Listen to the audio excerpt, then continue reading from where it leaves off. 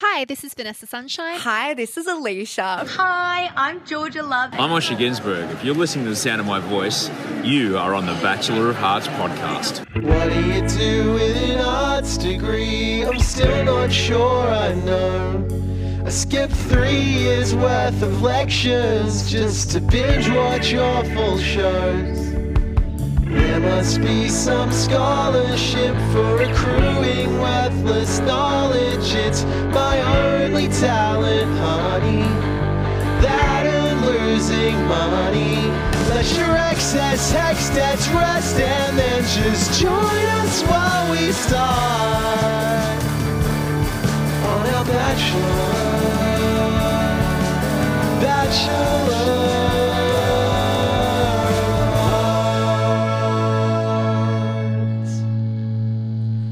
Hello and welcome back to the Bachelor of Hearts podcast, the Bachelor Australia podcast that asked the question, Xavier, did Carly and Jimmy's love die so that you and I could be here together on this podcast? Is that what happened? That is the cycle of death and rebirth that that's just the way of the universe. Easter every day of the week here on the BOH pod. My name is Max Quinn, sipping one of Melbourne's finest Kofis. Is that how it's pronounced? Is that what it is? Cafes? It's this guy named Kofi Annan I've been sipping. Yeah. I've only been sipping on the QAnon. So I see. We got a lot happening here on the BOH pod. We have so much to break down from the last couple of episodes. Max Quinn here, Xavier Rebetsky Noonan over there. Hi, Xavier. Hello. I just want to make it clear for any new listeners, not a QAnon podcast. Instead, we are here to talk about The Bachelor, the two most recent episodes of The Bachelor Australia. Break it all down for you. We need help, though, and this week... Just psychological help? Or? All kinds of help. We have brought in a ringer, a superstar of Bachelor lore. You may know her from her appearances in Frozen. You might have caught her as Snow White at some point along the line. Also, 2 seasons of The Bachelor. Listeners, please say a huge Bachelor of Hearts hello to Janie Burks. Hi, Janie. Hello. I'm so happy to be here, you guys. Welcome back. Oh, I know. It's amazing to be back. I listen all the time and I'm so happy to be a part of it. Thank you. It feels Look, we love having you. a billion years since you were last on the show because of the time that we have all been having and the times that we've been living through. How are you going? Yes. Are you coping?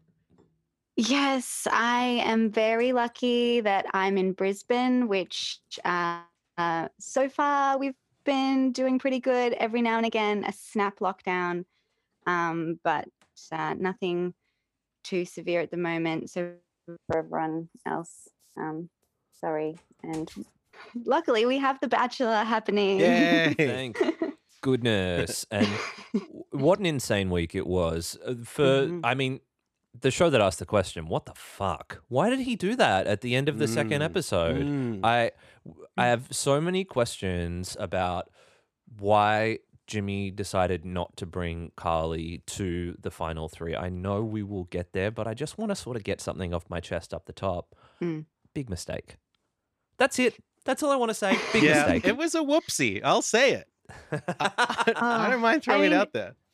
She is amazing. I've thought that from the very first episode that she's amazing, but I didn't think that he was going to choose her. And I also kind of thought, for her sake, I hope that he didn't. Not in a super bad way, but just, I don't know. I feel like there's someone else out there for Carly. Yeah, I mean, in the super bad way, you want Carly to end up with McLovin, don't you? That's a really natural fit. Super bad. Oh my gosh. I was like, wait, who's that? Right. Yeah. I liked your hot tip for potential bachelorette in the future. I would like that for her. You know, a lot of people have been saying that. A lot of people have been talking about how, this. It's funny to me that I don't. Social media has been coming alive with the speculation that she might make a great bachelorette in future. I can't imagine them doing that, particularly where the series is at the moment. despite the fact that, it feels like she would be a great Bachelorette this week, and this episode was very shocking. I do feel like when it comes to Bachelorette season, like a year plus from now, I am sorry to say that I don't know if everyone will still be thinking about it. And I have a feeling that if they're trying to do another season of Bachelorette next year, they're going to want someone who's big and famous to get people to watch the TV, right? I can't imagine them picking someone from a previous Batchy season at this point, unfortunately. I feel cynical saying this. No, that actually does make perfect sense. But I think, it's just that she does give such Georgia Love vibes, but we forget that we didn't know that Georgia Love gave Georgia Love vibes. That's true. Until we met her. So, they've kind of maybe been there, done that as well, I guess. Yeah, they're probably going to pick another famous person. And Bachelorette season 2 with Georgia Love, I'm looking at my big graph right now. It didn't rate the way that, Sophie Monk or who. I mean, how could you compete? But, it's True. I feel like, they're in a dark place right now, and they're probably going to make a less adventurous choice than that, in my opinion. I don't know. We'll have to see how this season goes with Brooke. I will say that the sentiment online surrounding Carly seems to be very positive. Yeah. If you look at the comment sections, this is the word that gets thrown around the most. It's classy. And I think that's a really interesting descriptor for Carly, particularly in the context of, I just think it means that she wasn't involved in any drama in the house. Whereas, if we look at the final 3, we had Holly, who had this weird beef with Steph. You have Jacinta, who might want to be Instagram famous, maybe dated The Bachelor. Who is he? What can we say about that? And then also Brooke, who I have oh boy. Yeah. Me too. There's a whole lot. Yeah. Yeah. And Carly represents somewhat of a polarity from these women. And so for me, it's sort of like, I think we do this thing as fans where we say, oh, he sent her home 4th out of kindness, where he didn't want to have to bring her all the way to the final 2 and break her heart. I've seen this a little bit online as well. I don't know if that's true or not. We do know that that's what happened to Brooke, right? Brooke Blurton got 4th and then revealed on her season of Paradise that the Honey Badger told her at 4 that she was going to go home and then he was going to choose no one, which is really interesting.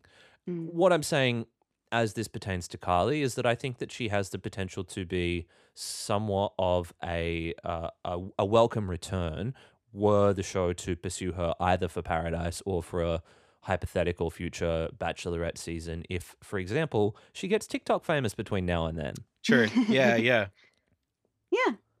Yeah.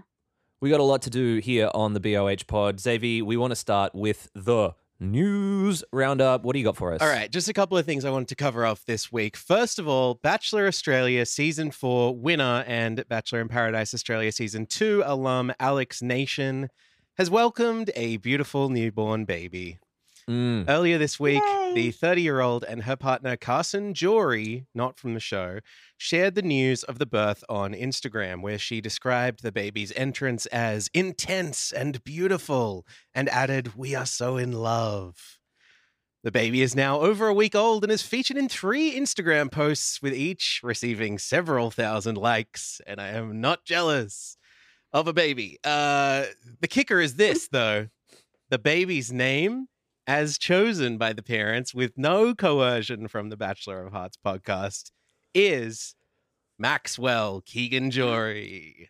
I would really just like to jump in at this time and say thanks to the nation. I think that that's really, really important for me to do off the top. I don't know to what extent my own intense and beautiful persona might have influenced their decision, but as a pseudoscientific pseudo-influencer, I think that it's possible that I manifested this in some way. I imagine so, yeah. Without even knowing it, too. I mean, look, we're thrilled at this hat tip. Alex is clearly a big fan of the podcast. I cannot wait for little Maxwell to meet what I am assuming will be their next better baby, Xavier, when the couple gives birth to that one. Okay, and the second news item is just a small programming note. The forthcoming season 7 of The Bachelorette Australia will not, as it often does, begin airing straight after The Bachelor finale. While The Bachelorette's premiere date has not yet been made public, we can confirm that the 7:30 p.m. Wednesday and Thursday slots will be filled by a 2-part series called Mirror Mirror on September 8th and 9th. We have no choice but to view this as an act of solidarity towards the Zaveheads, who will be using this time to celebrate my 29th birthday, presumably by watching favorite moments of past Bachelor seasons instead of whatever this Todd Sampson documentary show is. I have no idea. The past 2 years, The Bachelorette has begun airing after that 1-week break. However, we can confirm this isn't the case either, as Channel 10 announced this week that the new craft show Making It Australia will premiere in the 7:30 p.m. Wednesday slot on September 15th. So unless The Bachelorette shifts to a different day or a different time slot for the first time since it began, we are likely to be waiting a little while before it premieres. I, for one, am excited about the craft show. Me too. Yeah. It looks so fun. I'm so excited. We will, I believe, still aim to release a Bachelor of Hearts podcast episode during this bye week. And presumably beyond that, I don't know. We will definitely be keeping our eyes peeled for the commencement date of Brooke's upcoming season. Definitely talk about the craft show. I'm here for it. Why don't we just do Great. it? Yeah. Maybe we should just talk about the craft show. This is good. Let's just branch out a little. Why not? Bachelor of Craft? Arts and Craft. Bachelor of Arts Oh my and Craft. God, I don't hate it at all. It's not bad. Yeah, it's actually quite, it's probably better than the original title. Amazing. Oh, yay. So the pod will live on even if the show does get canned, which I don't think it will, really, right? Okay. No, I don't cool. either. No, I'm pretty confident. Yeah, there has been a little bit of chat about like, are they just going to dump it or something? It seems as though it remains to be finished. The Bachelorette has not quite finished shooting. Yeah. And Perth is in Perth is in WA, of course. Perth it is in WA. Well done. As it always has been. Brooke is in Perth, which is in WA. Yeah. Yeah, it's going to be a tricky finagling. What are they going to green screen the finale? It's hard to say. So it might be a little while down the track. Yeah, no, I definitely thought they were going to have this season of The Bachelorette, but then people have been talking a lot about beyond that. They think the future of the show is in danger. I'd like to think it's not, but I'm saying that I with a agree question with mark. Yeah. Yeah. I think that's Look, kind of those how sports bet we're all sitting at the moment. I would just say, these gambling companies that are placing wagers on whether or not the show will end or not are just taking your money, because we have seen from the amount of extremely subtle sponsored content that has been shoehorned into the show, we know from the way that the world is progressing into a space where I believe The Bachelor is the most streamed show on 10 Play. I think that's true. I don't know where I saw that, but I have a That spot rings a in bell my to head me that as says well. that It's that's true. it'd certainly be up there. Yeah. That there are, I would say, enough reasons for this show to be continuing past a 7:30 Wednesday time slot, Right. and winning ratings, particularly in a year that realistically we knew that they were going to lose to the Olympics. We didn't know they were going to lose to The Farmer Wants a Wife. That's Yeah. kind of where we are. Yeah. But I think you're right in that this is not a Bachelor or Bachelorette exclusive problem. This is like what is happening to broadcast television in every area, basically. And so, yeah, it'll be interesting to see how the show adapts. I don't necessarily think that just stopping doing it will be the solution. But yeah, It really is. yeah. I mean, it doesn't help you get Keep doing the it ratings. is what I say. Yeah. Yeah, this is the first year that I have watched the majority of it on 10 Play instead of live in action. I've seen some episodes live in action this week, especially. I've caught up, but I felt so guilty seeing those ratings. As if it was like me personally. Like, I'm sorry, I'm trying. Like, Yeah.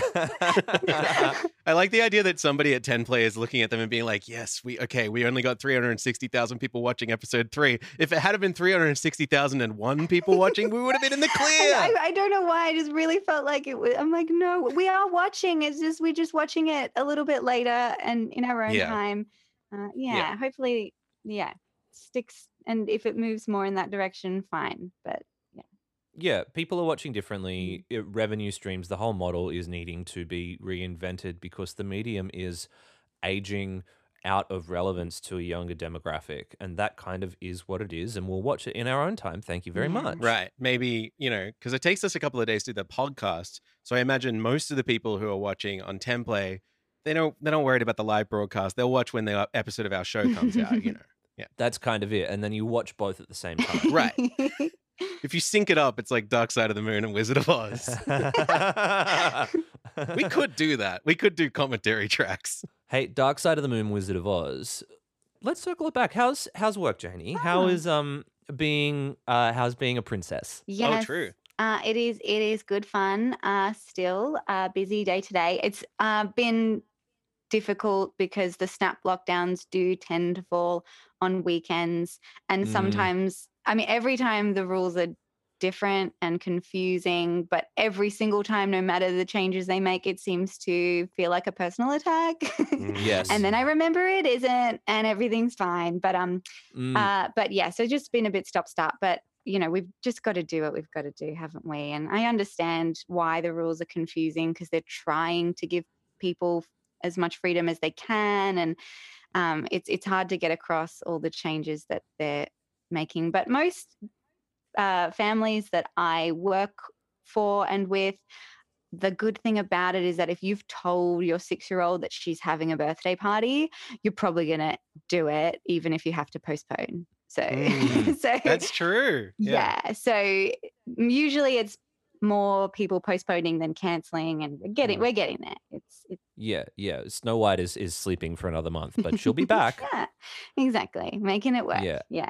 And should our listeners want to find you on social media, engage with you, give you income in some way? Yeah. How can we engage with you? Yes, please do. My Instagram is the easiest way to get to me, and it is at Little Janie Jangerous. Janie is Janey, and Jangerous is dangerous, but with a J. It's still that. Beautiful. and I love Still it. that, and we still love it. I think you apologized for it last time you were on the podcast. And I was Yeah. like, there's no need for that. It's a great URL. I mean, it's a great, whatever it is. Thank you. Handle. Yes. There you go. I love it. And yes, it's not necessarily easy to find. Oh, then again, I mean, my name's there. It's easy to find. Yeah, we can find you. Listeners, if you are having difficulty finding Janie, you get in touch with me, and then I will point you to Janie. And I do love to comment on the fascinating Bachelor of Hearts fun facts I've been seeing. So you can find me there True, also. that's true. Yes. I'm In learning the a comment lot. section. And listeners, if you want to engage with us, the Bachelor of Hearts Osh posting group is the place where you can do so. Janie's in there as well. Oh, yeah, So lots of nice that. to see lots of you getting around and joining and saying hi as we progress through this confusing, troubling a little bit season. Yeah, it is nice to have that at the moment. I think just a bit of escape from reality. Watch a fun show and find a community. I don't have a lot of friends locally that actually watch the show, which I understand. They don't get my nuanced love for it. Right. So it's nice to have you guys. Well, yeah. I mean, this has always been, we've said this before, but Max and I basically started this show so that we could keep up with one another and talk about this show that we were both watching and having interesting thoughts about. And the fact that has branched out to so many other wonderful people who all have their own interesting thoughts and takes about this, our beloved franchise, it's wonderful, It's the best. Yeah. We're here to make friends. Hell yeah. All right. Well, let's talk about this week on the network television program, The Bachelor, the Australian version. Beginning with, why am I saying it like that? We're beginning with The Bachelor Australia, season 9, episode 13. It's very unclear. I'm going with the title with the question mark, the episode number with the question mark. That's the official. I think that's fair. Yeah. So the remaining women, Ash, Carly, Lily, Holly, Jay, and outward-facing box of Maltesers, have a surprisingly convivial girl chat on the mansion's patio, where the group do their best to hide that they are aghast that Jimmy has kept up his relationship with Brooke outside of the show. As Lily says, at least with the rest of us, he openly cheated on us. Haha. Cut to the harlot herself, this vile temptress who has brought shame and scorn to the pure and honest and good polycule at the heart of this show by leaving briefly to go to a funeral. Brooke Cleal, the 27-year-old Leo, is an operational therapist who had the first single date of the season. I just can't quite seem to remember where she's from. What part of the country she might hail from. I just really hope that we get some clarity maybe later in this episode. I don't know. Brooke strolls around Sydney's Hyde Park in activewear as the sun rises. Meanwhile, roughly 50 meters away, down near that really good vegan yum cha restaurant, Jimmy paces back and forth in tights and a puffer jacket. We jump cut to Jimmy standing in front of the Archibald Fountain, which the Star Observer describes as one of the most homoerotic examples of public art in Australia. The area surrounding this fountain has a long history as a beat for gay folks to meet up in Sydney. I don't know why. I mean, I'm sure nobody on this very heterosexual show knows about that, but it's interesting. Equally historic, though, this backdrop sets the scene for what I believe is the first instance in this season of what is known as the hoodoo. Well, okay, tell No, me there about was the one. hoodoo. Sorry. Oh, was there one earlier? Yeah, I swear. Remember when they had to quote unquote put this smell on him? You're right. I think that counts. Yeah, you're totally right. Laura did a hoodoo. Yeah. Okay, well, let's talk about what a hoodoo is. This is Yes. this is a phrase coined by the Game of Roses podcast, Mhm. which is a podcast that Janie and I both listen to about the American series The Bachelor. Yeah, so good. But this phrase is like making the rounds like pretty more commonly now. Yeah, I think. it is entering the wider Bachelor lexicon. The hoodoo, short for hug jump, is a staple of the franchise where a player sprints up to the Batchie, they leap and cling onto their body and kiss them and then dismount. Mm. And Brooke appears to be a student of the game with a high mount and solid ankle lock, although we don't get to see the dismount. Would feel unfair to give it a rating out of 10. But it was very encouraging, particularly because, and I didn't mention this on our podcast, but there was a real red flag missed opportunity for a hoodoo on Brooke's single date, where they met up on like a pier to go to the flight simulator or something. Oh, yes. And she like runs up to him and then just stops. And it felt very strange to me. Okay, Hoodoo so shy. so hoodoo, hug jump. I'm looking at two soccer players doing it right now. Just in that, I want to just offer a couple of extra definitions for any of you following along at home. Convivial, friendly, lively, enjoyable, and then polycule, which is another new word for me, a group of people who are connected through romantic relationships. Are you taking a little glossary of all of the words that you're learning from me today? Absolutely, I am. That's great. That's awesome. Yeah. You can write your own like little lexicon. We could have a dictionary. Yeah, for sure. Mhm. Although some of those words, I would say, are probably in the regular dictionary already. Max is shaking his head no. No, I've read Perhaps it. Not. It's not in there. Really? Oh. Huh. I didn't see the ending coming, where it turns out the zebra did it. I thought it was the aardvark. Oh, no. Well, yeah, it's a red herring. There you go. Post hoodoo, Jimmy points to Centrepoint Tower, which I'm now learning has not been officially called Centrepoint Tower since the year 2001. Do you believe Yikes. that? Where they will experience some of the best that Sydney has to offer. It's the big pointy one. That's right. I've Phallic, seen it. maybe. I don't know where I'm going with this. It doesn't actually. Yeah, I mean, look, between the, what did you call it? The situation where the gays congregate around a set of Sure, a beat. phallic, a beat, and then also airing the craft show instead of heterosexual romance. I feel like they're doing a lot for the gays. That's true. In the next couple of weeks. Yeah, we love to see it. Channel 10 is what is the most forward-thinking. I don't know. Allies, baby. Yeah. Cut to the two of them suddenly on top of the tower and gazing out across the city, although it is shrouded in some kind of fog or mist.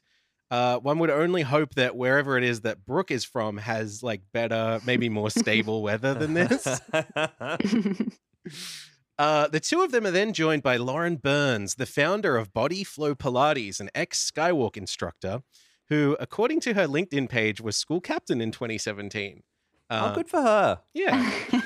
Yeah, well done. Wow, so it's just me that wasn't. That's fine. Oh, no. Janie, I will hereby appoint you school captain of this podcast for all of time. Of course. Yeah. Stop it. Oh my gosh, I'm going to call my dad. Thank you. Papa, it finally happened. I told you it'd come. So what was she? She was an ex-Skywalk adventurer, is something like that? Do you say that? Instructor. Although it sounds Okay. adventurous, at least. Okay, fair enough. Yeah, I just wasn't aware that she was part of the Star Wars. Yeah, absolutely. Yeah. I mean, it was passed down in the family. So we've got this kind of fear of heights date in which, quote, the Batchy and his date were taken through a sky-high Pilates session, which saw the couple aim to achieve a sense of unity within their mind and body. Where are you Viewers, quoting from? I'll get to it. Viewers swooned as the romantic date encouraged Jimmy and Brooke to form a deeper connection through trust-building Pilates exercises on top of Sydney's tallest building. The elevated date also allowed for the handsome bachelor to comfort a nervous Brooke as they walked out onto the eye-watering 268-meter tall glass skywalk platform at the start of their date. It's not often that I can just use a press release that's posted on the Sydney Tower Eye website as part of my recap. But I got to take a little holiday while I was copy and pasting that, and I kicked my feet up at my desk, and I thought, I'm not typing any notes right now. I'll take the opportunity when I can get it. At the Love same it. time, I don't think they watched the show. No, I think they did. Someone I think described that's what it to they him. wanted to happen. Right. That's what they wanted it to be like. I don't think that's how I would have. Not that it was fine, but it wasn't. I don't think she Sure. was that scared. I don't think the poses looked that much like they were doing the magic of unifying them. No. Is that what it said? Something was I like think that. there was like something that. about trust exercises Mhm. as well. Did you feel they trusted each other more after this? I don't know. I really don't know. I did see that Lauren Burns and Body Flow Pilates are now raffling off or, offering as a competition the chance to relive this date with her on top of the Skywalk platform. So listeners, get your submissions in. If one of our fans gets to go and do that, that would be cool. Yeah. Like a little bit cool. Yeah, no, I think that's cool. I am scared of heights. Yeah. Unlike it seems all the girls on this season. Yeah. good for I them. know. Yeah, I'm she didn't blink terrified. an eye. They share at the top of this 268-meter tall glass platform what I believe must be the kiss that is highest above sea level in Australian Bachelor history. I was trying to rack my brains because I know there was the longest kiss that took place in another quite high up point. Was that It Richie's was on top of the season? Harbour On the Bridge. Harbour and it was Bridge? Sam Wood and Sam something. Wood, that's right. Sam Wood and the one that Nina was it? Nina. Mm. Wow. Well Mm. done. I mean, Where they I'm a recreated huge it? fan. This is why we brought you here, Janie. Thank you. I wrote, please don't fact check me on this in my notes, but actually I'm thrilled that the knowledge is being spread here. So Jimmy reveals after they've done this Pilates together that their next activity will be a bit more Melbourne and also Oh, God. so Melbourne. And what could possibly say Melbourne more than Starbucks coffee? Oh, this is offensive to like anyone who's even been to Melbourne, is it not? The American multinational chain, headquartered in Seattle, Washington, boasts over 32,000 stores worldwide. 16 of them are in the state of Victoria. For reference, 24 of them are in New South Wales. And Brooke and Jimmy arrive at an empty house with a kitchen which is dressed to the nines with Starbucks products and cups and logos, even including some art made out of the company's non-recyclable plastic coffee pods. I didn't notice that until I watched it again, and I realized that this interesting sort of industrial decoration was in fact just made of those fucking pods you can't throw out. Oh. Just like us. Right. A pod you can't throw out. That's great. And you wouldn't want to. Hey. I'm just here to, hype you up. Oh, it's Yeah, thank you brilliant. so much. Yeah. But hey, giving it all a touch of Melbourne flair will be Jibby Little, the winner of the 2019 ASCA Australian Professional Latte Art Championship. And in addition to her national title in 2019, Jibby Little also won the New South Wales Championship every year from 2014 to 2019 because that's the state in which she is based. She is not giving it any Melbourne flair at all. But Brooke is very eager to play along with all of this. ITMing, I love the fact that he knows how much I love coffee. He knows how much Melbourne is a big part of my life. It really is a personality of me. The fact that he's brought coffee here today, it's really, really cool. That's how low the bar is. So weird. The Starbucks thing was the thing that was the most offensive. But I also just want to point out, if anyone is listening who lives in Melbourne who doesn't like coffee, that's also fine. Yeah, Totally. You know, I just want them to know that there's a lot to Melbourne other than that. Right. I was just finding it really, really weird and just too enthusiastic a push for Starbucks coffee. oh yeah, I can't even play the fucking jingle because this SponCon is just so overwhelming. We can't even pretend. The base level of Melbourne coffee, and she's like, he went out of his way. Oh, Yeah. right. And Yuck. no other aspect of Melbourne is even hinted towards. I guess the art, maybe the like trash corporate art all over the walls. I'm sorry, but I don't think drinking coffee is a personality trait. No, it's not. It's really not. It's like hosting a podcast. Everybody fucking does it first thing before they get out of bed in the morning. It's not like, oh wow, he really has been listening to me. Unless she's just been exclusively talking about coffee, quite possibly. The whole time. Maybe. Yeah. Starbucks specifically. Well, she didn't know that coffee art was a thing, which I fine if she doesn't. But also I'm like, how obsessed with coffee are you? Yeah, right. And also to say that in front of the person who has like devoted their life to it, I was like, that's so shady. Yeah. What do you do? Musician. I've never heard of that. Oh, is that okay? But what about for work? Like, and yeah, we see Jibby, who is truly impressive. She is very, very good at doing this. She makes a horse in the foam of a latte. And That was cool. we cut back after a little while as they've been hanging out there. And it's clear that she's just had to make like 6 coffees or something. And, they're not talking to her or anything. And it seems like they've just been drinking all of them. And I start getting a bit concerned. Because then... Maybe that explains what happens next. Right. So after the break, they sit at a batchy couch outside. And we hear Jimmy's voice say, I don't know about you, but I could go another coffee. Which frankly seems pretty impossible, but we see him put the fucking pods in the machine and they do have another big flat white each. And the two of them attempt to settle down for a calm chat about the state of their relationship, whilst each having had at least 100 milligrams more caffeine than a healthy adult should safely consume in a day. Jimmy asks Brooke if there might be any potential red flags about their relationship. And Brooke says that having access to social media while she was off camera meant that a few things did in fact come up. And she mentions paparazzi shots of some of the girls like Holly and Lily and Ash, including the quote sexual nature of Lily and Jimmy's date. And we then see what I assume are just screenshots from episode 7 of the TV show The Bachelor, with like this scandalous sepia tone filter over them to make them look more paparazzi-ish. And if you remember, they were standing in the water and the waves were lapping over them, and he was holding her up by the butt and giving her big kisses. And I guess you would think if you saw that, pretty scandalous. But I did think it was funny that they just used footage from the show and then put a filter over it rather than get the rights to any actual paparazzi photos. But then I look back at a Daily Mail article from April of this year when the date was photographed. And weirdly enough, it's as if the producers have tried as hard as possible to match them up. Like, yeah, right. This still image. I'm going to share my screen actually, because I have them both here. Yes. Hang on one second. And listeners, we will put this in the Bachelor of Arts Osh posting group after the episode is released. Yes. So here This is what we the saw. yeah. Yes. Well, no, Hmm. that's the thing. This Ah. is from the Daily Mail article. This is the Matrix Pictures thing, and then this They is got the it. one that we saw on the show.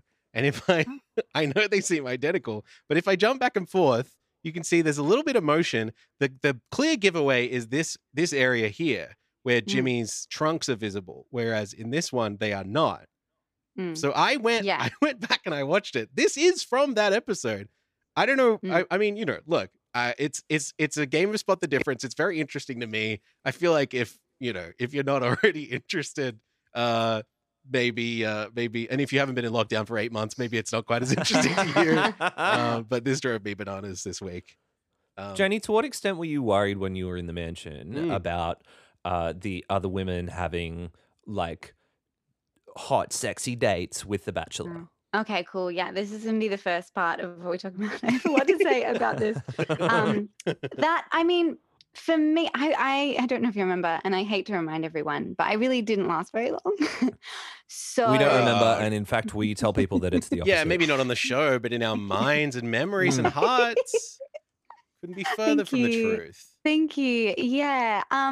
So I didn't last well on my season of The Bachelor. I don't feel like I had enough of an investment in my relationship with Richie to be. I think I was jealous in a way where I was like, probably just wish that I'd come on the show and had that experience, but not so much like, jealous that he, that if specifically Richie liked someone else more than me, because that I could kind of understand. But you're a big Batchy fan coming into it, and totally. only developing in the years since, I imagine.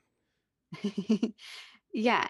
Like, no, I'm the huge fan of the show. Fan first, always. Contestant second. And then on Paradise, though, I don't know if you remember that I had just had a moment with Tim Hanley before he then had a bath. That definitely did like feel shit, but like not in a way where I felt like I then had to take Tim Hanley aside and ask him if he was here for the right reasons. Right. Which is what happened. Right? To Jimmy, yeah. She's like, there's only one right reason, and she's sitting right in front of you. That's what she meant by right reasons. Totally. Yeah. I should clarify, Tim Hanley had a bath with someone else, not just like he had a bath in general. Oh, sorry. Did which I not is also mention that? no, that's fine. You said when Tim Hanley had a bath, and I was like, look, it is a rare occurrence. Sure, it's a relief. Like, I wanted him to smell like he smelled when we were talking. No, he won't smell like that. Sorry, yes. So I was talking to him, and then he was whisked away to have a romantic bath with another person. Sad. But yes, I don't understand that side of what she was doing. No, me neither. No. Brooke says she can't help but feel a bit insecure and jealous. Jimmy says that what he's looking for is chemistry, and sexual chemistry is an important part of that. But you can't just have chemistry. You need to have more than that. And with Brooke, there's, quote, everything else that's there as well that needs to be. A good sentence. He's glad that Brooke's back and asks her to trust their connection rather than second-guessing herself. They kiss, and she says that their connection has grown 10 times stronger since she's been gone. And she says, quote, having that time away from you, it's almost like my grandparents. They're reunited now, and it's like, almost a sign that it made us stronger. Why say that? Why did you say that? Yeah. I'm not sure. No. What? Well, no, the grandparent chat has been bizarre also, but I actually I need to go back a little bit again. Oh, please. Because this I was watching this live because I wanted the ratings to go up. I'm like, come on, ratings. Please keep the show alive. But I wish that I had the capacity to pause it, so I've gone back and watched it again, because all I could think about as well, and again, this part isn't really, I don't think, Brooke's fault, but for her not to have considered this. And I don't know if this is like a really personal me issue that other people wouldn't experience, but that's why I've decided. I've not stopped tking about this. You're in a safe place, Janie. You've come to the right podcast. I know. If you could, okay, you can imagine right now, the two of you and anyone listening right now, imagine I'm on the phone to you and we're chatting, and I just say, "Oh, hey, by the way, I saw some paparazzi photos of you yesterday," and then if your stomach doesn't like fall out of your butt when Yeah. you hear that, then like that's when I have a personal problem. But for me, anytime that has happened, if there's been an article written or pap shots released or something, like the anxiety that you feel is like, I really need to get across this. And he's also not capable of getting across it. Okay. Totally. Because he can't go That's Google really it. interesting. Yeah. And and on top of that, like that alone for me, I felt so sorry for him. On top of that, she's presenting this like these pictures were offensive in some way. Right. They're scandalous. They're like we had to blur out something. Yeah. Like he hasn't seen them. He doesn't know it was taken. Like, because that's the whole point of a paparazzi shot. You don't know it's happening. And also, who would remember? You'd be like, what date? What did I do? Right. Was I naked? Which did I get time undressed that there? I went to Bilgola Beach? Was it the one with, Exactly. So I just felt like so sorry for him that in that moment she was asking for comfort. I was like, I think for me that was expecting way too much because he's not had that happen before. He's not Sophie Monk or the Honey Badger. Sure. Right. That's true. This is a dude who hasn't had and doesn't know. And No. to the extent that we have seen women express that Jimmy's a fairly emotionally intelligent man after coming off the show, if you listen to this podcast beforehand, people telling you that firsthand. How is Jimmy meant to respond in this situation? What possibly can he give you that will satisfy you? Yeah, I just didn't like any of that. Like I said, Brooke hasn't thought about that. Obviously, the other stuff, obviously, I think that's on her. If she's like, "Oh, you shouldn't be making out with some girl on a date," like, yes, you right, could. Yeah. I saw some questions being raised throughout the week that potentially she had not independently gone and Googled this stuff, and that some producer or something had been like, this'll spice up her re-entry to the game.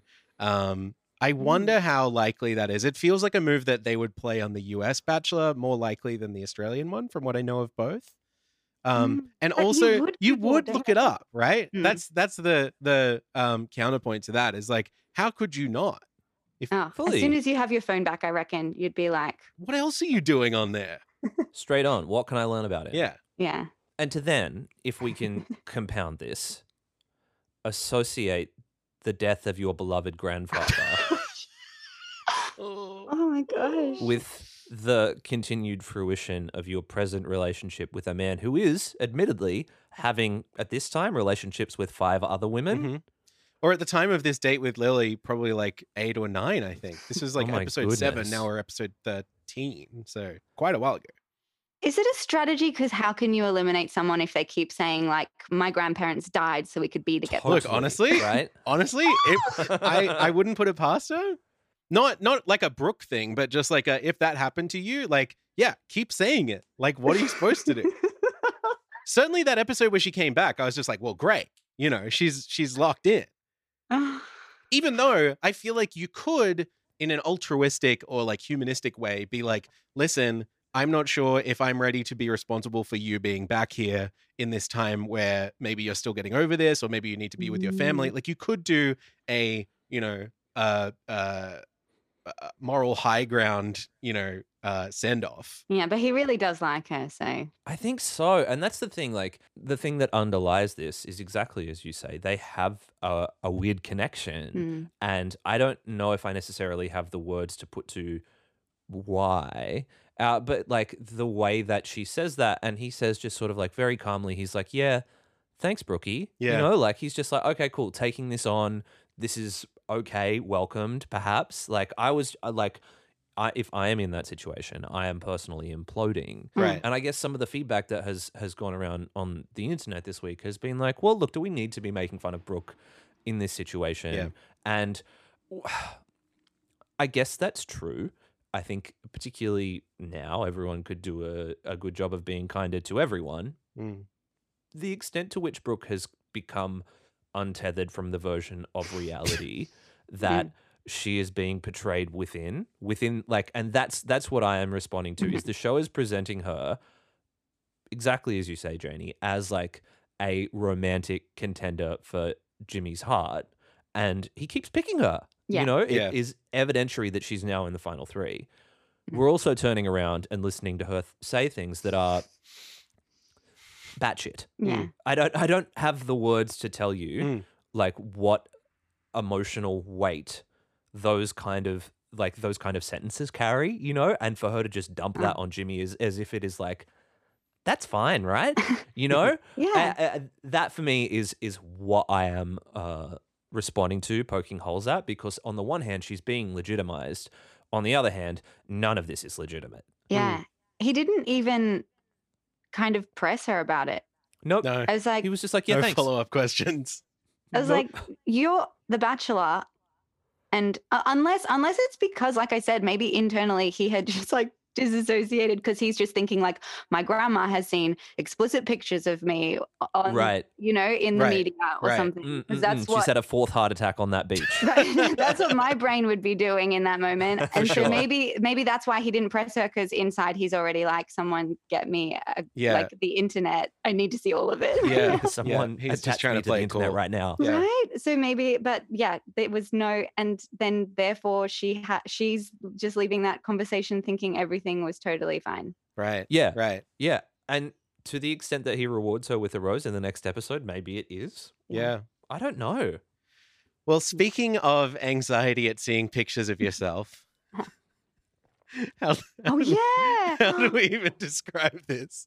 Oh my God. A series of large photo prints of Jimmy and his many girlfriends are mounted on easels across the mansion's lawns. But if that wasn't already strange enough, because that is a weird thing to do, Yeah. weird Oh, yeah. home decor. But the photos are all symmetrical mirrored versions of them, divided vertically down the middle. I'm sure you've seen them if you're watching the show. They are truly shocking and absolutely delightful. See, I've noticed that every episode of your podcast, you've been having people on that like make sense for the episode, or you've been pretending to. Yeah. Did you know I have studied face reading? Really? Mhm. We just brought you on because you have very symmetrical features. Well, that would be a lie, but thank you. Okay, But- well that's really interesting because I don't know anything about this, and it Mhm. feels quite like pseudoscientific and a little airy fairy the way that they discuss it on the show. I don't know Which I to love. what degree you feel like that is the case, or what can you tell us about it? Oh yeah, I mean, but I love all of the things that are pseudoscience, airy fairy. Great, yeah. I love them all. Great. That's like, which is why what I don't know, and this isn't necessarily the same thing. So I'm sorry if anyone loves one of these things and hates the other one. And I'm talking about face reading and astrology. Do we know Jimmy's sign? Oh, Do we not know? I have tried to find this out, and his Instagram doesn't have any like happy birthday pictures. I've not been Yeah. able to really find that out, unfortunately. I have the signs of Yeah. everyone else in this season. I know, right? It's because in my mind I was like, oh, I think I vaguely remember hearing he was a double Sagittarius, which is kind of scary. Like, Oh yeah. just, but then I remembered, no, that was from the last US season that The Bachelor was. So I don't know, Jimmy. I don't have the stats on that. So There's a lot of weird websites that I've clicked on, but none of them have been able to tell me anything more than he's 31. okay. Anyway. I would like to just share the results of a quick Google search fuck you. that I have done. What? Did you find it? Okay, so you type in Jimmy Nicholson birth date. You guys can see this. What? Google says Gladys Berejiklian is 50 years old, born on September 22, 1970. She is an Australian politician. What?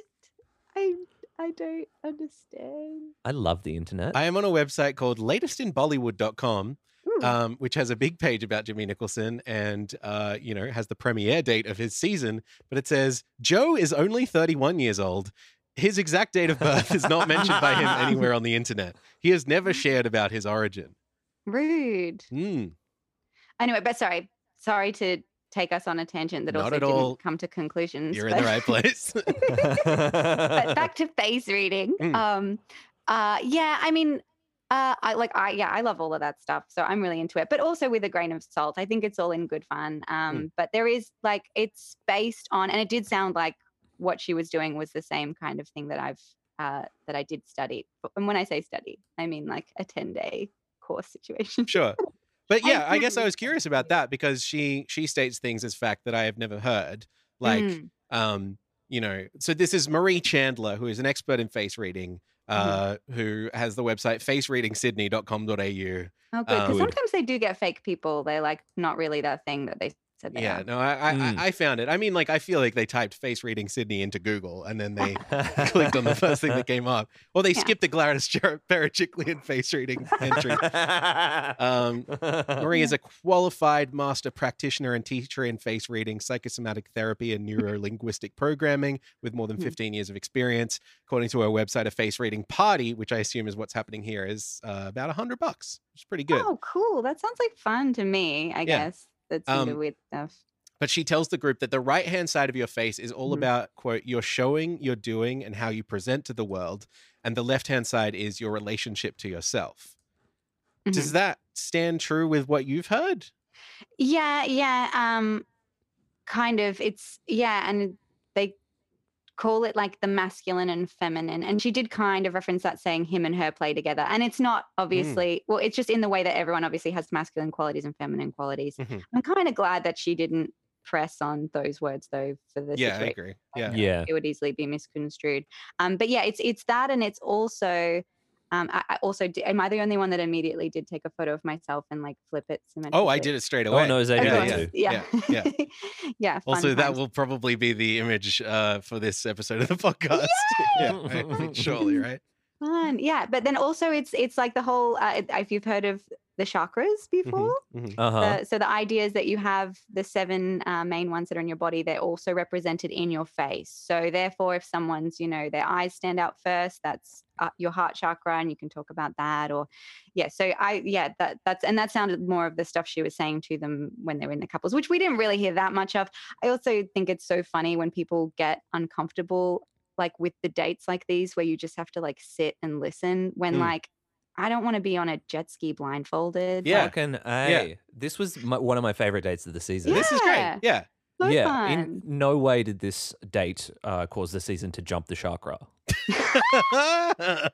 Very good. Love it. Yeah, I do think there's some selective editing here, as you might assume or imagine, that they have plucked out the silliest sounding sort of terminology and words. So, she gives these couples readings to Jimmy and each woman. Couples readings are not listed on the website. I assume 10 has gone off menu at this point. They've got some kind of arrangement there. It's interesting. Marie. Starbucks secret menu, sorry. Yeah, right? Yeah. So Marie says Jimmy has a rebellious hairline. If there is any clarification to what that means, it is not provided. She tells Carly that the little wrinkles on her nose when she smiles mean that she loves to plan, but also let rip and see what happens. Bit of both. Right. She tells Lily that she has such a sensitive chin, and tells Ash that she has 2 foreheads without clarifying. I guess that makes more sense now that you've mentioned the sort of the 2 sides. And she states that the perceived difference, which I could not identify, between Jimmy and Holly's jawline, they look about the same to me, but I'm not an expert. I've never done the course. That means that Holly needs a little more reassurance, which to me feels like somebody has asked her to mention that, maybe. Joni, are you open to giving us both a face reading right now? Oh, fun. my God. Sure. Okay, why Wait, not? we've got to move the mics then, right? You won't be able to see my I'm just horrific jawline. Okay, well, I can see you first, Zabe, so I'll start with you. I'd say that you definitely come across as a very warm and generous person. I can see that, you're very caring and happy to go along with other people and in a nice way, making everyone feel comfortable around you. Maybe it might take you a while to open up to people. Do you want me to just go to Max now? Yeah, that was fantastic. I mean, pseudoscientific nonsense. It's for obviously the absolute opposite for me, but it's nice to hear you try anyway. Everyone's like, no, he's mean. He's a real piece of shit. Yeah. Okay, so and Max, I'd say thank you. Yeah, good. He's moving Also, towards the camera. it's online, so it's like obviously not going to be completely Right. accurate for that reason. Yeah. But I'd say, Max, you probably really enjoy making connections with people, especially if they're based on like ideas and opinions. I'd say that you're probably pretty grounded. Yeah, you'll find that most of face reading is like any other kind of pseudoscience, where it's really easy to make. But I would say those things It's just nice to do based on your compliments. faces. Yeah. I guess it's a like- little complicated by the fact that you've heard a lot of episodes of our podcast and stuff. You're bringing a little baggage along to I it. do love to listen to you guys constantly. So, Well, this is the thing, if I was to return the favor, Jenny, I would say you have quite egalitarian teeth. Wait, what's that mean? Well, look, they are. That word, as far as I understand it, means believing in or based on the principle that all people are equal and deserve equal rights and opportunities. Oh, good. Okay, Sure. good. Yeah. So I'd say your teeth are equal opportunity. Yeah. And Thank if you. I were to weigh in with my own, untrained eye, I would say that the fact that you have glasses probably suggests that you have some kind of vision impairment. Oh, wow. Xavier, you're like advanced level. Yeah, I can see Yeah, right wow. through you. Yeah. Is that the superpower afforded to you by your glasses, or was that something to do with your grandparents? It's true. Oh my We're- Marie also mentions that she can tell that Brooke is driven and independent because of her cheekbones and her bloodshot eyes and trembling hands and anxiety, irritability, rapid heartbeat, and lethal coffee breath. Aw. And now it's time for the last cocktail party of season 9. Ash grabs Jimmy first, but instead of seeing any of their chat, we instead see Brooke telling the other women how nervous she is about she and Jimmy living in different cities and his long work hours and all of that stuff. And the other women are pretty incredulous about the fact that Brooke has not mentioned this even once on their single date, which I think is fair enough. Although, I agree. if any of them had any in-depth conversations about this on their dates, we sure didn't see them. But it's implied here that that did happen. What do you guys reckon? Yeah, I agree that maybe they should have, but I also can see how maybe they didn't because they just love coffee so much and they obviously needed to learn that about each other. And that was Right, right. obviously, Yeah, and coffee obviously slows down your gross motor speed and your ability to process things, so it's not likely that they would have even had time to get to it. Mm. yeah. That's a good Yeah. point. Speaking of things that we didn't see, we flash back to the previous cocktail party where Jimmy went to comfort Lily after the revelation that she wasn't going to get another single date. And she said, "It's not enough to head to hometowns for me." I think we talked about this last Mm. week. Mm. And last week when we talked about it, I think it made sense not to show any of it because it was leading into the rose ceremony and it was creating stakes. And we were like, maybe whatever happened there might be the end for Lily. This week, it just feels like they couldn't salvage any good footage because they only aired the same stuff that they showed last week. And this time, as Lily is trying to sort of stake her claim, Brooke interrupts in order to claim a bit more time with Jimmy. And when Jimmy says, "I'll come and find you, Brookie," the focus moves away again from Jimmy and Lily and back over to Brooke. And a teary-eyed Brooke pulls Ash aside to get some comfort and some advice. And Brooke says she's concerned about his lifestyle and his independence because she's not that independent. And Ash is this great shoulder to cry on and advises her to go and speak to him. And I feel like this speaks volumes about Ash, who I imagine, I want to get your opinion on this. Do you feel like Ash probably gets the feeling that she's not really a contender at this point? Or do you think this is a play from her to like make herself look good in everybody's eyes and therefore earn some more time with him? I want to reward her for taking the energy and the effort to be kind and to be altruistic here and to, do a good thing for another person. But where do you think this places her within the game? If I'm thinking strategically about this, I am thinking, let me divert her path closer to Jimmy. and let's watch her burn it all down. Right. You know what I mean? right. Like, She can I see think she's that- on the edge, maybe. yeah, Ash is totally. sensing a burnout from Brooke. That's a good point. I didn't really consider that. I mean, that's at least what I would do if I was in Ash's shoes and those were the signs that I was picking up. I think you would send them over and be like, look, this can only benefit me, because probably if you're Ash, I would think Ash strikes me as somewhat self-aware that she would know that she's not necessarily a shoe-in. She's at not this the point. leader of the pack right now, I guess. Right. And in order for things to change, something dramatic has to happen. And her best bet to engineer drama, let's send Brooke down. Yeah, I mean, I didn't see it that way, but I guess I didn't really think about it either too much. But Yeah. I mean, Ash gives me kind of mum vibes in the house, Yep, at totally. least, obviously, because often there'll be some people that take on more of that role, and she does seem good like that. So yeah, I've always wondered, which is funny because I was there, but I always wondered how they do it, like the girls who make it that far, who are invested, how they do support each other. I actually really Yeah. admire the fact that they can. I'm not saying that I would definitely be a bitch, but like I could see myself being like that for sure. Like Yeah. you can see Yeah. how Lily is like really irked by Brooke this whole episode. Yeah. Right. And I get it. I'm not like mad at, like, I don't think Lily's, at least, like, doesn't seem like she's, talking too much trash behind her back. But you can just see how in all of her voxies she needs to vent a little bit about how obviously Brooke is rubbing her the wrong way. And I'm like, I feel like I'd be more that girl probably. Yeah. And when yeah. she does it, she's funny. Like, it makes good television, and I think that that's an acceptable use of everyone's time. Yeah. Yeah.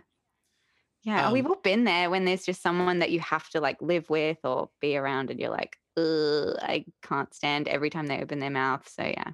Mm. Time for an important chat between Brooke and Jimmy.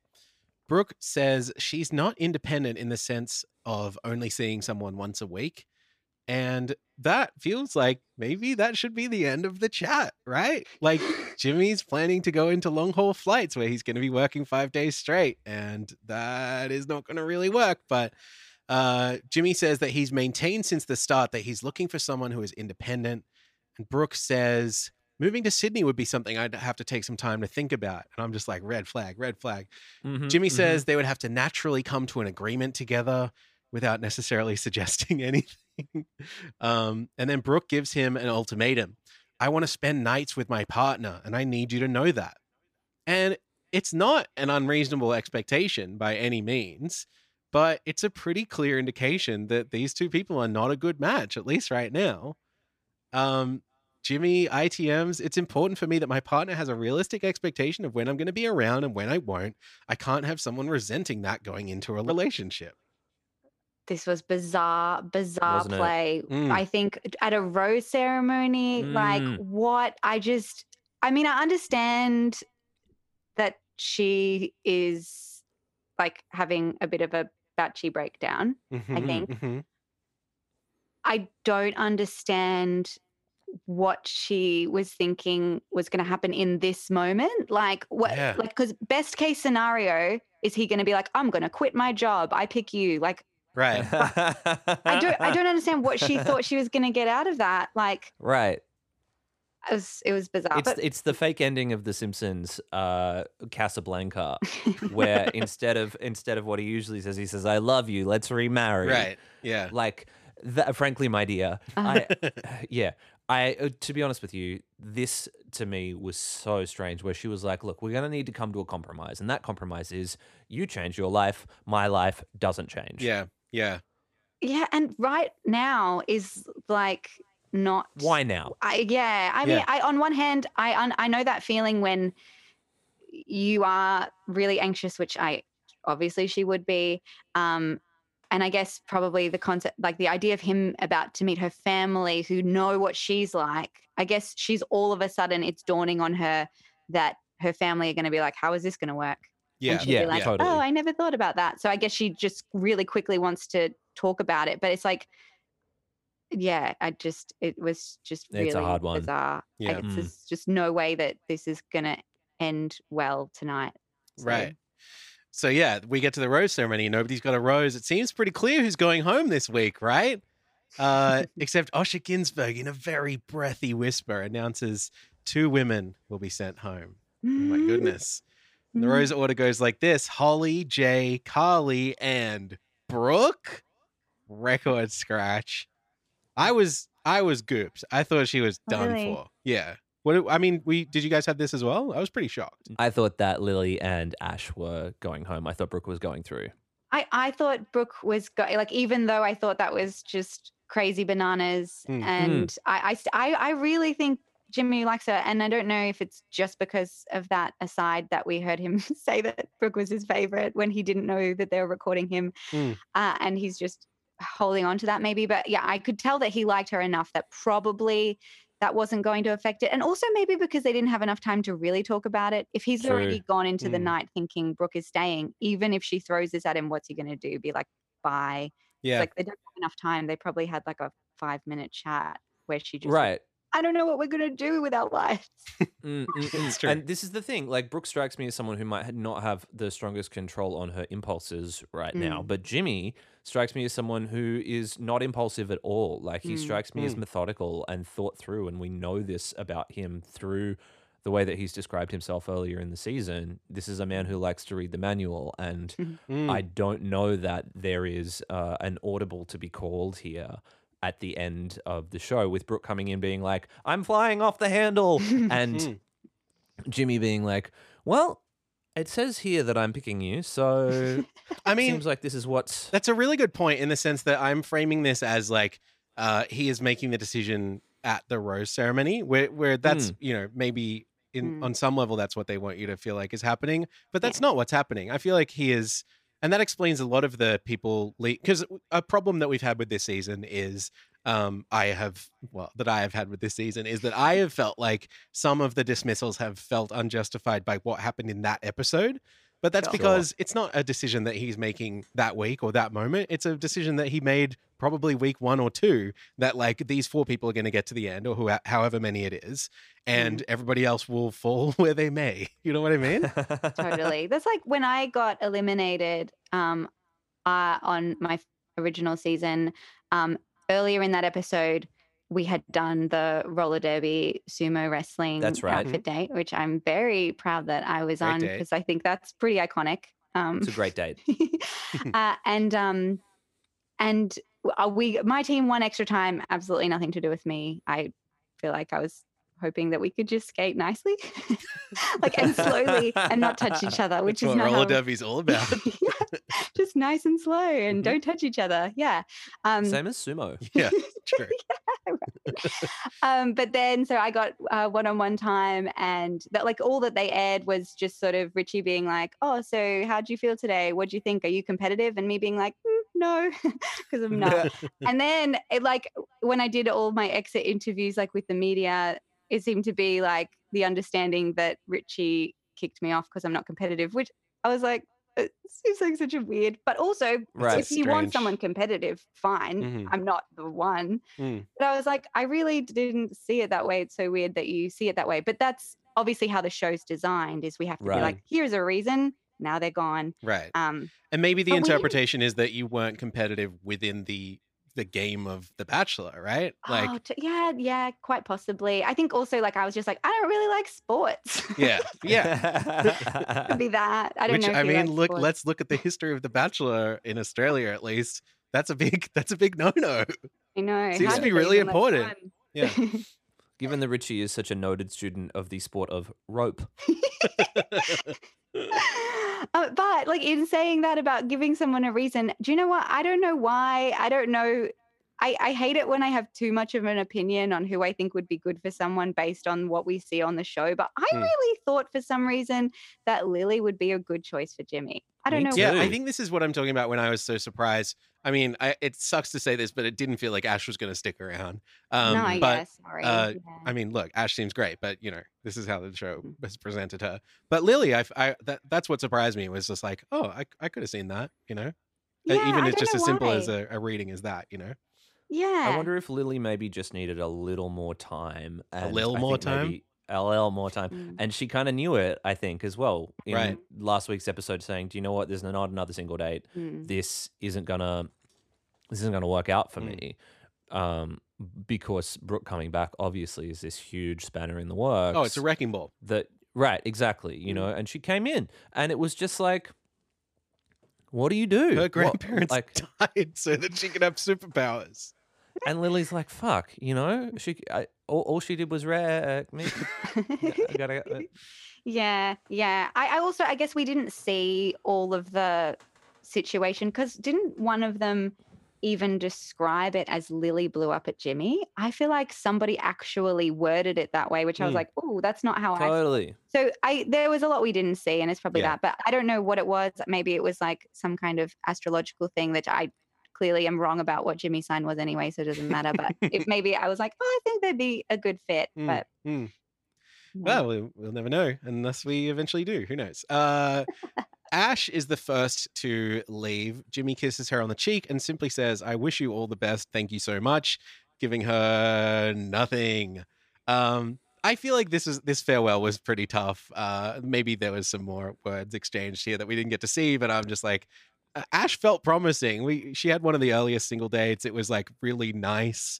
And I enjoyed seeing her on screen. And in VO, she says, "I came on The Bachelor to find love. I think I'm just definitely ready to meet someone, and it just makes me want to find that person even more or let them find me." You can find Ash on Instagram. However, this week, only a paltry 365 people have taken the time to do 365 is so. pretty good. It's not that good for this stage of the competition. This is episode 13. Okay. Wait, sorry. Let me rephrase that. This is episode 13.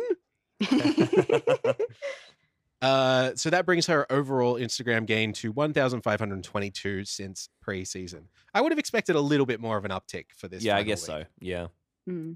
Walking Lily out, Jimmy says, "This was such a tough decision, and it's just not our time. Look after yourself, okay?" I'm like, it wasn't such a fucking tough decision with Ash. Fuck you. And we see Lily crying in and in the moment, saying, "This is so hard. It's hard because I want to be here because I do. Like, I really like him. I just need time, and that's not there anymore." And I almost felt That like sucks. that part, that I just need time and that's not there anymore, might have been taped previously, like last week during her. I mean, this is a conspiracy, but like when True. that was her complaint, right? Was that there was not going to be enough time for her. Because at this point, she doesn't need time. Well, maybe she needs time from somebody else, I guess. Anyway. Lily has done very well throughout this season and was richly rewarded this week with 1,696 new Instagram followers, bringing her season total to 5,424. So, I mean, look, those numbers are frankly kind of small when you compare them to like what US Bachelor does, but Oh, totally. yeah. But in terms of this season, I don't think she can be too upset. Yeah. Any final words of eulogy for either of those people? I think we've said basically. I mean, the more that we talk about it, the more I think that something happened with Lily that we didn't see it. Or I agree. I wonder also, right before hometowns, I typically don't enjoy the hometown date as much. I actually love this one. Sometimes I don't. But I do remember her saying more than one time that her family situation isn't as stable. And I hope that didn't, I hope that it wasn't anything to do with that. Yeah, that right. Yeah. There was any kind of, because I don't think the producers like to not have a family date, you know, when sometimes it's friends instead. Right. I think Yeah. the producers try and avoid that. And I hope that wasn't the case because it's not really fair, but I have no idea. I just think we missed something with Lily. Yeah, the Yeah. bald British man that Sophie Monk took to a lake or something. Stu Laundy wasn't bald. No. Stu Laundy took Sophie Monk to meet all of his pubs. Hey, it sounds great. Honestly, everyone get vaccinated so we can go to all of Stu's pubs. Yeah, no, I'd prefer that to meeting people's families. All right, let's enter the next stage of the recap. I'm trying not to say dive in because that's all I can ever think to say. With The Bachelor Australia Season 9, Episode 14. Jimmy Nicholson jogs in slow motion along a beach, gazing out across the horizon. while in ITM and VO, he tells us that family is the center of every great relationship, particularly family. Sorry, I amused myself. He wants to make a great first impression and hopes that this will help him pick his partner or whatever. I don't think I was even taking notes at this point. I was like, you get it. But what really got me about this sequence, and I tweeted about this earlier today, is that they have put the theme music from Nathan For You behind this sequence. Have they really? Have you guys watched Nathan For You? No. I have. It's a wonderful Comedy Central show. It's very, very funny, and it is just staggering that this sequence is literally just the theme music from Nathan For You. Wow. Is it actually the music? It is actually the exact That's piece of music. crazy. So I feel like, yeah, The Bachelor, like, famously do not ever buy rights to any music. I don't know. Maybe they ripped it off, Weird. but it sounds identical. Wow. So I did a little How bit of interesting. digging, and this piece of music, which is called Heart of Courage by Two Steps from Hell, is actually in everything from the trailers for the Chronicles of Narnia Voyage of the Dawn Treader, the official launch trailer for the video game Mass Effect 2, TV spots for the DVD of the movie Avatar. And then I learned that Two Steps from Hell is actually a production music company whose music exclusively exists to be used in things. And so we have most likely been listening to their music for years without knowing it. So, How interesting. I mean, Yeah. look, this is probably not news to most people because a lot of the Bachelor, like reality TV, like score feels pretty stock music-y. And, Yeah. you know, it's not really going to surprise anybody that these are pumped out on an industrial scale. But it is interesting if anybody has the time to go through that Wikipedia page and just be like, oh, this is in like 50 things, and then their next song on the album is in 50 things, and like they've been doing this for years. Incredible also that Nathan For You went most viral a couple of years ago for doing a stunt called Dumb Starbucks, which involved him opening up a rival chain under parody law called Dumb Starbucks. And he set it up opposite an actual Starbucks. It went incredibly Yeah, viral it on was the huge. internet. And here on The Bachelor, we have a fucking 100 Dumb Starbucks dates. Wow. Maybe it's like subliminal. Right. Well, that's what caught my eye was like, is this like a little in joke from somebody who is working behind the scenes or somebody who's editing this episode? Like, if it had been in the previous episode where we had the biggest Starbucks extravaganza, it would be without a doubt. But here, Oh, sorry. I believe it was a Melbourne extravaganza, I'm sorry. Of course, you're right. You're right. which is like to say they're synonyms, obviously. Obviously, Yeah, exactly. It's one and the same thing. All right. So here's the first hometown. It is Carly in the Mornington Peninsula in Victoria. She's standing Ninch. the ninch. Did you say? Yep. Give her a ninch and she'll take a mile. She's standing very casually in the middle of a vineyard, as if she's just been like plonked down there. Where's the Starbucks though? Yeah, true. it's true. It's really weird. It's so weird. Plonked down there like wine. Yeah. Oh yeah. Oh, sorry. No, Man. not worth going back Sorry. for. Max would never apologize to me for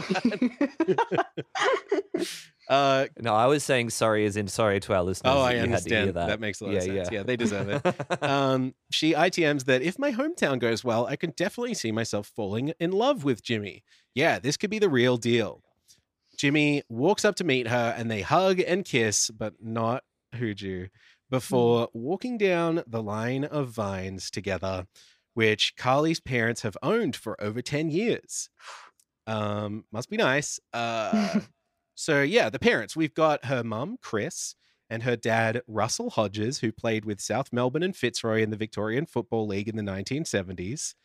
I could tell you more about his career because I did do a deep dive, but I unfortunately don't know anything about the VFL or the AFL. And then there's Carly's brother, Ryan, who is the protective one that you've got to look out for. Obviously, there's always one of these, and I think it's about time we came up with a snappy name for them. And I was thinking maybe the guard dog. Yeah, I think that's a good one because it's like, oh, come to my hometown and meet my guard dog. Right. But beware of the dog. Yeah. Totally. Yeah, good one. Okay. Jimmy tells the group that there's been a lot of drama in the house, but Carly's the one person who hasn't changed, and he says that she's the one person that he can trust.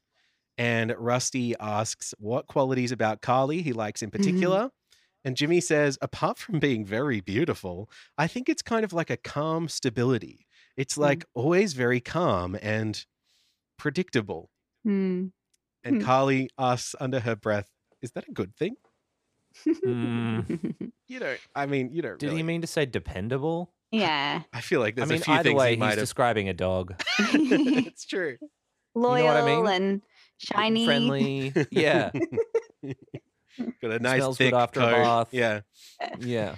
Yeah. Yeah. I mean, I totally understand like both sides of this. So it was like just, you know, kind of a fun thing to have happened where it's like, oh, we understand what you meant, but also, haha, you said Right. something else. Right. kind of. Mhm. I think it's Right. we were talking about this last week about how like if you can have a bad reading of something, if you open up even a crack of vulnerability within the way that you're phrasing something, or if it's possible for someone to have the most uncharitable reading of what you've said, then they will do that, and it is to their advantage to do it, and the show will thrive on that.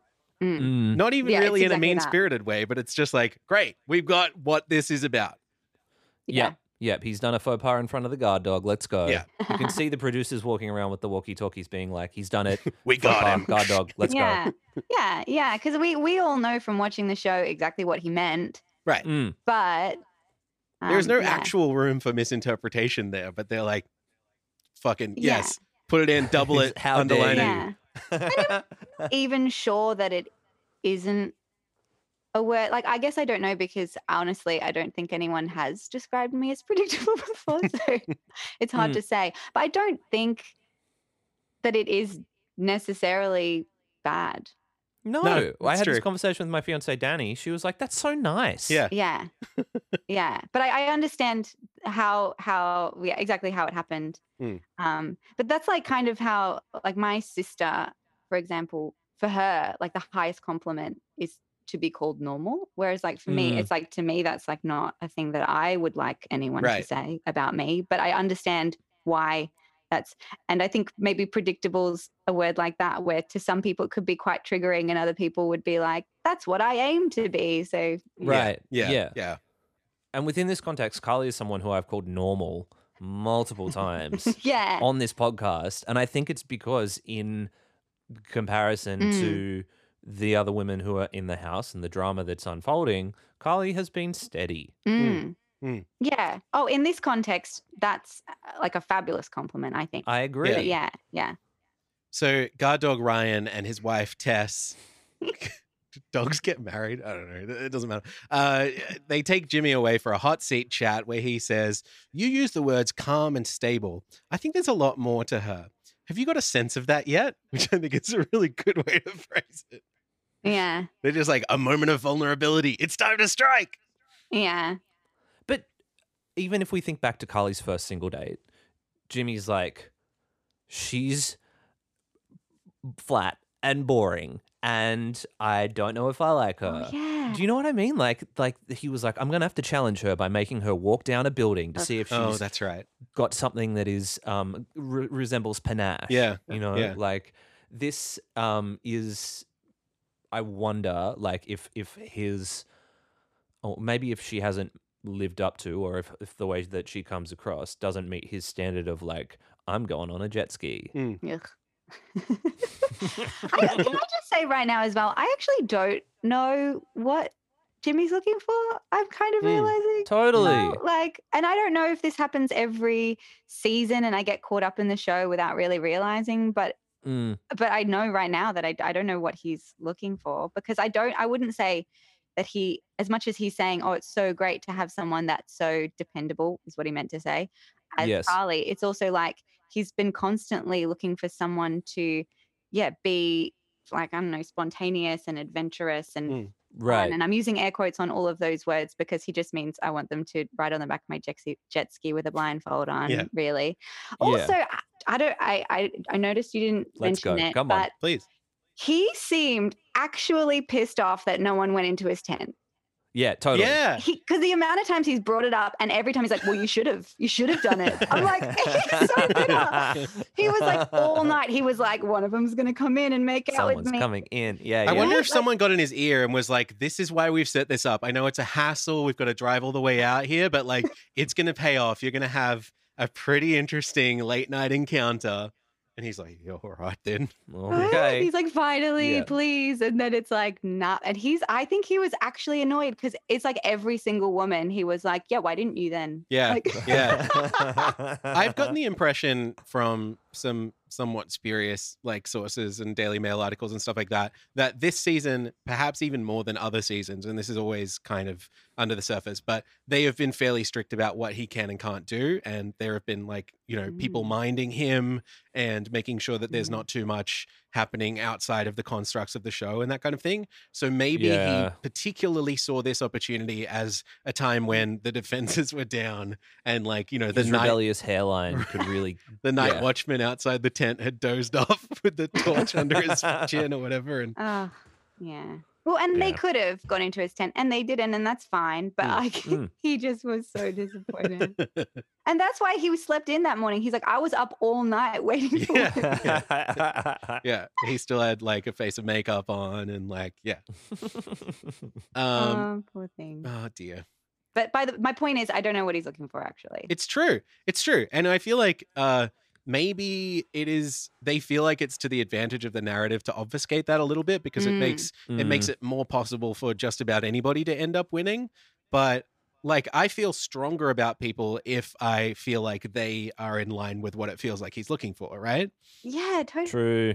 And then it's easier because like I can see more clearly through his eyes, like, oh, well, I wouldn't have picked that person, but I know that these qualities are important. Yeah. So I'm like supporting these choices, but they just seem a bit more scattered when we are like not sure. Like I really don't know what he wants. Maybe they And got maybe I'm just saying that because Carly's gone. I'm like, what do you want? What do you want? Yeah.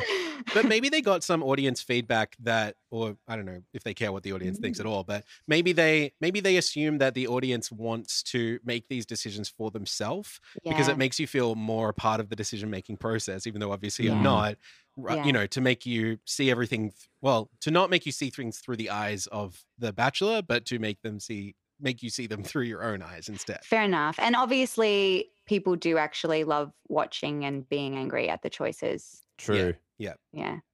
As we are this week. it's true. Well, and every week. Yeah.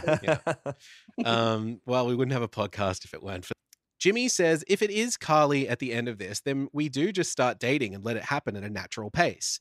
And then the guard dog's wife, Tess, says, I feel like you take 2 years to get to know that person. And at the 2-year mark, that's when you're moving together. I don't know. Yeah, a lot of this stuff felt like a little hard to pass and maybe just kind of a little bit rote. They were just trying to piece together what feels like a normal hometown from the dialogue that they'd been given. It's and then, totally normal. yeah, Right. like, You will date for 2 years and then you'll move in together. Thank you. Bye. oh, well, I interpreted that as not when you move into a house together, but when the two of you are making the same movements. Oh, like move in lockstep. Yeah, within like your relationship. because I think that's what he said interesting. when you're moving together rather than like when you move in together. Oh. Yeah. Like, Or it means like you buy a car together. Or sure, something. like, but it's not like Jimmy bought a car that, you know, Carly gets to ride in or whatever. It's like the two of them. I don't know. It's very hard to tell. This one is not. Jimmy bought a jet ski. That. Exactly. Yeah. Jimmy's And a blindfold. Also. right. Jimmy's not interested in cars. He'll take 2 motorbikes, but he won't take the 4-wheel car. He likes cars too. Planes? Cars 2's the worst one. So, yeah. And then according to the edit, the brother just kind of magically changes his mind, I think. There's ITMs where he says, seeing Carly and Jimmy tonight, she seems happy. Jimmy's a very nice young man. He seems sincere and Carly's happy next to him. So I wish them all the very best. It's like, oh, all right. I guess we ran out of time to make that make sense. Carly ITMs, I think Jimmy did really well tonight. He answered my family's questions honestly. And after seeing him with my family, I can definitely see him being the person that I spend my life with. Mm. And the doorstop debrief goes well. I'm coining a phrase. You know, when they have the chat after Oh, the yeah. hometown and they stand That's a on the good one. doorstep same time every Yeah. time. He tells her, in a house full of drama, you're the one person I can look to and know that you are rock solid. Mm. Carly says, over time, I can see that this could become something big for us. And my feelings are strong. Yeah, I can definitely see myself falling in love with you. They share a kiss. And in voiceover, Carly says, I think he has a pretty good idea of what a life with me would look like. I understand that this is his love story, but hopefully it's mine too. Ugh, flawless. how could you play it better? Like, Yeah. honestly, know. what more could you possibly? We've said this a few times about Carly, but literally, what more could you ask? Yeah. She was so good. Yeah. I secretly hope that she was just faking it and she's just actually like a flawless player of the game. Yeah. Yeah. Because she really, because if she really was genuine about all of that, it is obviously much more devastating. It's sad, yeah, for sure. Super heartbreaking. What's interesting is that she gave an interview with Template this week where she says, to be honest, I really struggled after Hometowns. I was in my head and wasn't sure at the time what that was. I guess the family aspect made it really real. Then she talks about how this wasn't a game for her. And yeah, I know. It's that thing you said. I think I didn't want to be real. Yeah. I guess she was not competitive enough. Oh, no. Oh. Yeah, she says, like, I had a pretty emotional few days in the lead up. So when I wasn't chosen, it was almost like, was that what my intuition was telling me all along? Oof, that's rough. Yeah.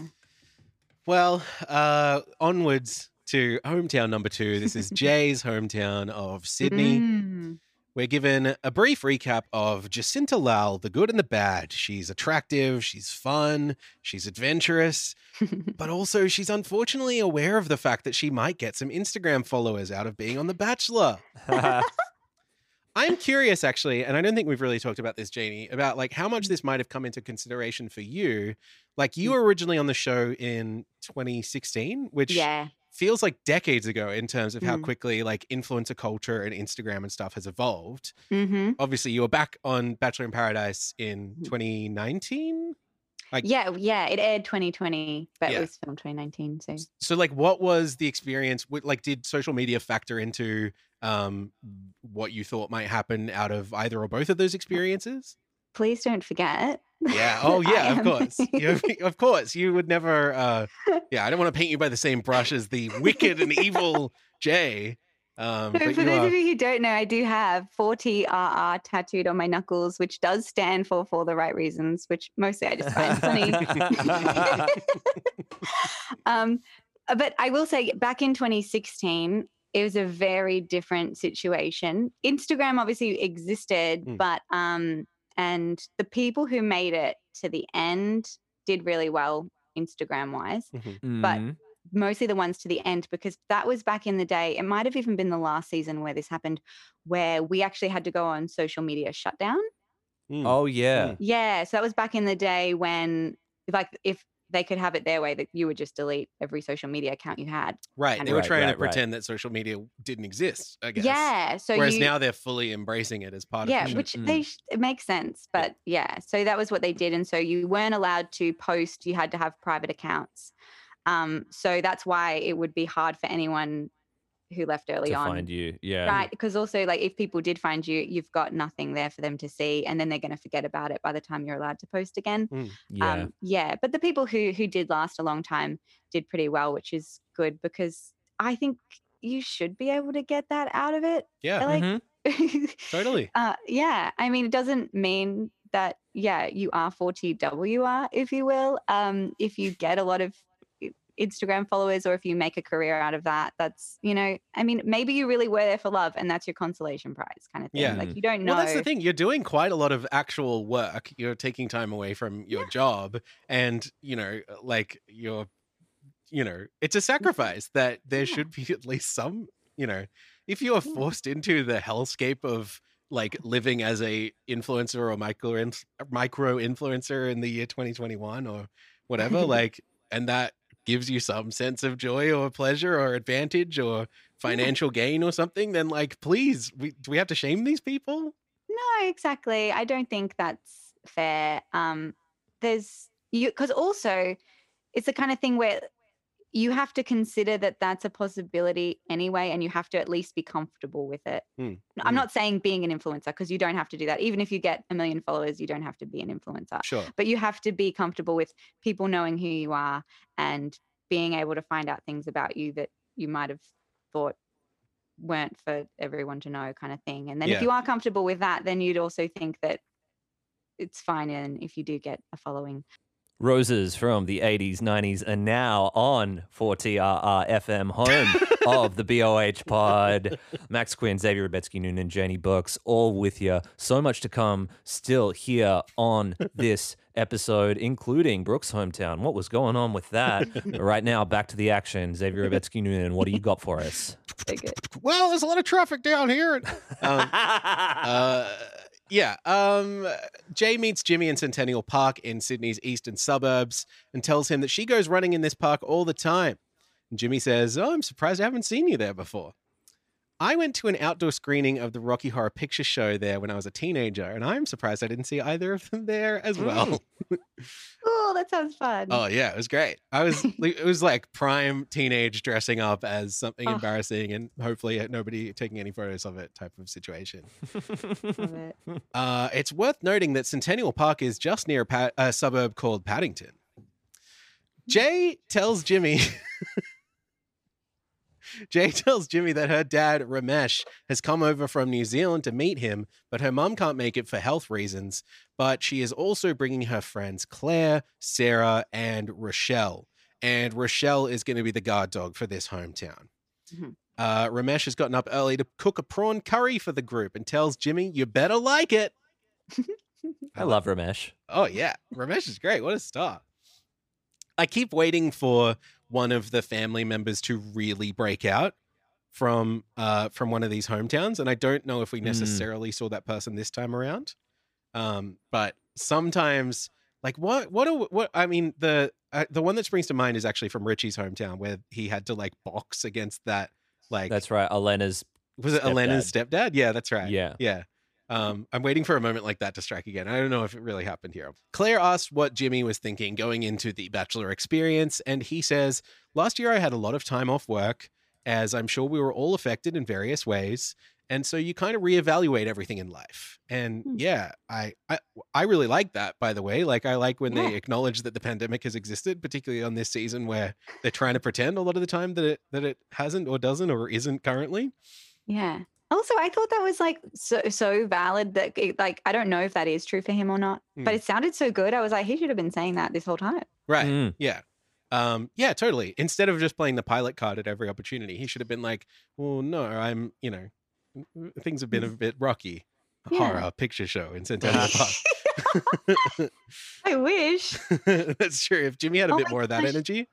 They should do that as a group date. Remember that really time should. that you said, and I love that. I'm like, remember that time? I wasn't there, but I did listen to it. So I feel like I was. Where you said you wanted to do like a whole Halloween season, not just a Halloween episode. Oh yeah. Oh my gosh, I'm still so obsessed with that Good idea. idea. But that I would forgot be a about good that. one. Well, for one thing, they could live in a haunted mansion. Yes. That'd be so It's good. amazing. I love it because you're stuck in there. Like, oh, so good. Yeah. Oh, Anyway. Osher Goulsberg. I mean, it writes itself. And he goes, "Yeah, I hadn't met anyone, and the opportunity quote sort of came up, which I believe he was approached, right? So he's kind of like winking at it. And he says, "It's something that it's proven. There are a bunch of marriages and kids that have come out of it. And that is true. And I'm not going to correct him. There is only one couple still together from the past 4 years of The Bachelor and Bachelorette. Like, I don't know if we can count Glenn and Alicia and Mary and Connor from Paradise. They count. They count, but they're on Paradise. He's not on Paradise. Wait, there's more I than suppose. one. Who else is Okay. there? Oh my Who is gosh, there? There's I Maddie don't- J and Laura. Yeah. That wasn't from the past 4 years. Oh. Oh, okay. This This is is the- 5 years ago. Right. This Oh, is sorry, the I didn't time realize. we're I thought living you in. meant in total. I was like, No, excuse me. we've got a few, but they're from a Yeah. while ago. Yeah. Oh, Mm. oh. What is? Yeah. What's happening there? I think the most recent, like, long-running one was Ali and Tate, who were together for like 2 years, but they didn't pass that famous 2-year test that we were just talking about. Mm. Anyway, I mean that's a real technicality of like, nobody from the past 4 years who hasn't been on The Bachelor in Paradise. But anyway, But that is a good point to point out. it's not like an incredible track record. No, it used to be so good. Yeah, Yeah. yeah, And I used to love telling people that when they would like give me shit about it. I'd be like, excuse you, yeah. here's Well- the receipts. And now you can't really do that. I mean, we could get into a wider conversation about this, but I do think there has been a shift in this show over the past few years.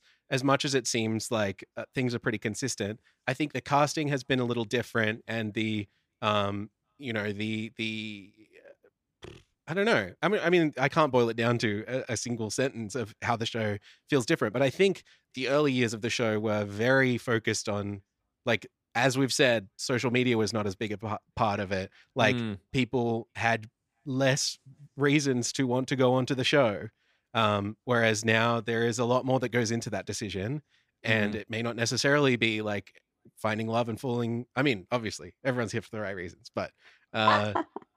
Yeah, I mean, it's curious to see if for the longevity and the future of this show, that will become more or less of a focus.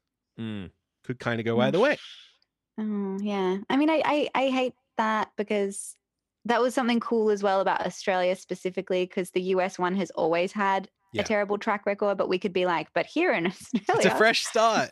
we believe in love for realsies. And now it's like, and then maybe Well, not look, all so we much. have to do is convince all of these broken up couples to get back together, That's all it takes. and then all the bridges are unburnt. They're mended, you know? Actually, wouldn't that be like a really fun kind of like special, like Osher Ginsburg sitting down with all the couples that have broken up? I would love that. Okay, Paradise season that is just already broken up couples. That's great. I love it. Ratings X gold. on the beach. I love Yeah. that so much.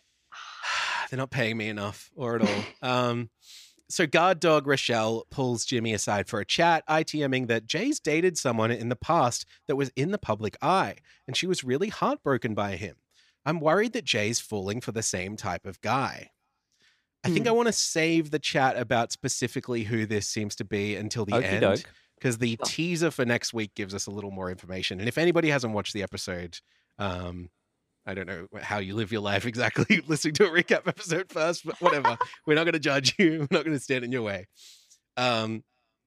She tells this to Jimmy as well, who ITMs. The fact that she hasn't mentioned this already worries me. The whole famous person thing just triggers me back into the rumors that Jay is only in it for fame. And it's funny that we don't really actually see much of the conversation. We're kind of cutting back and forth from these ITM segments that feel like a producer's in the room and they're controlling the conversation a little bit more.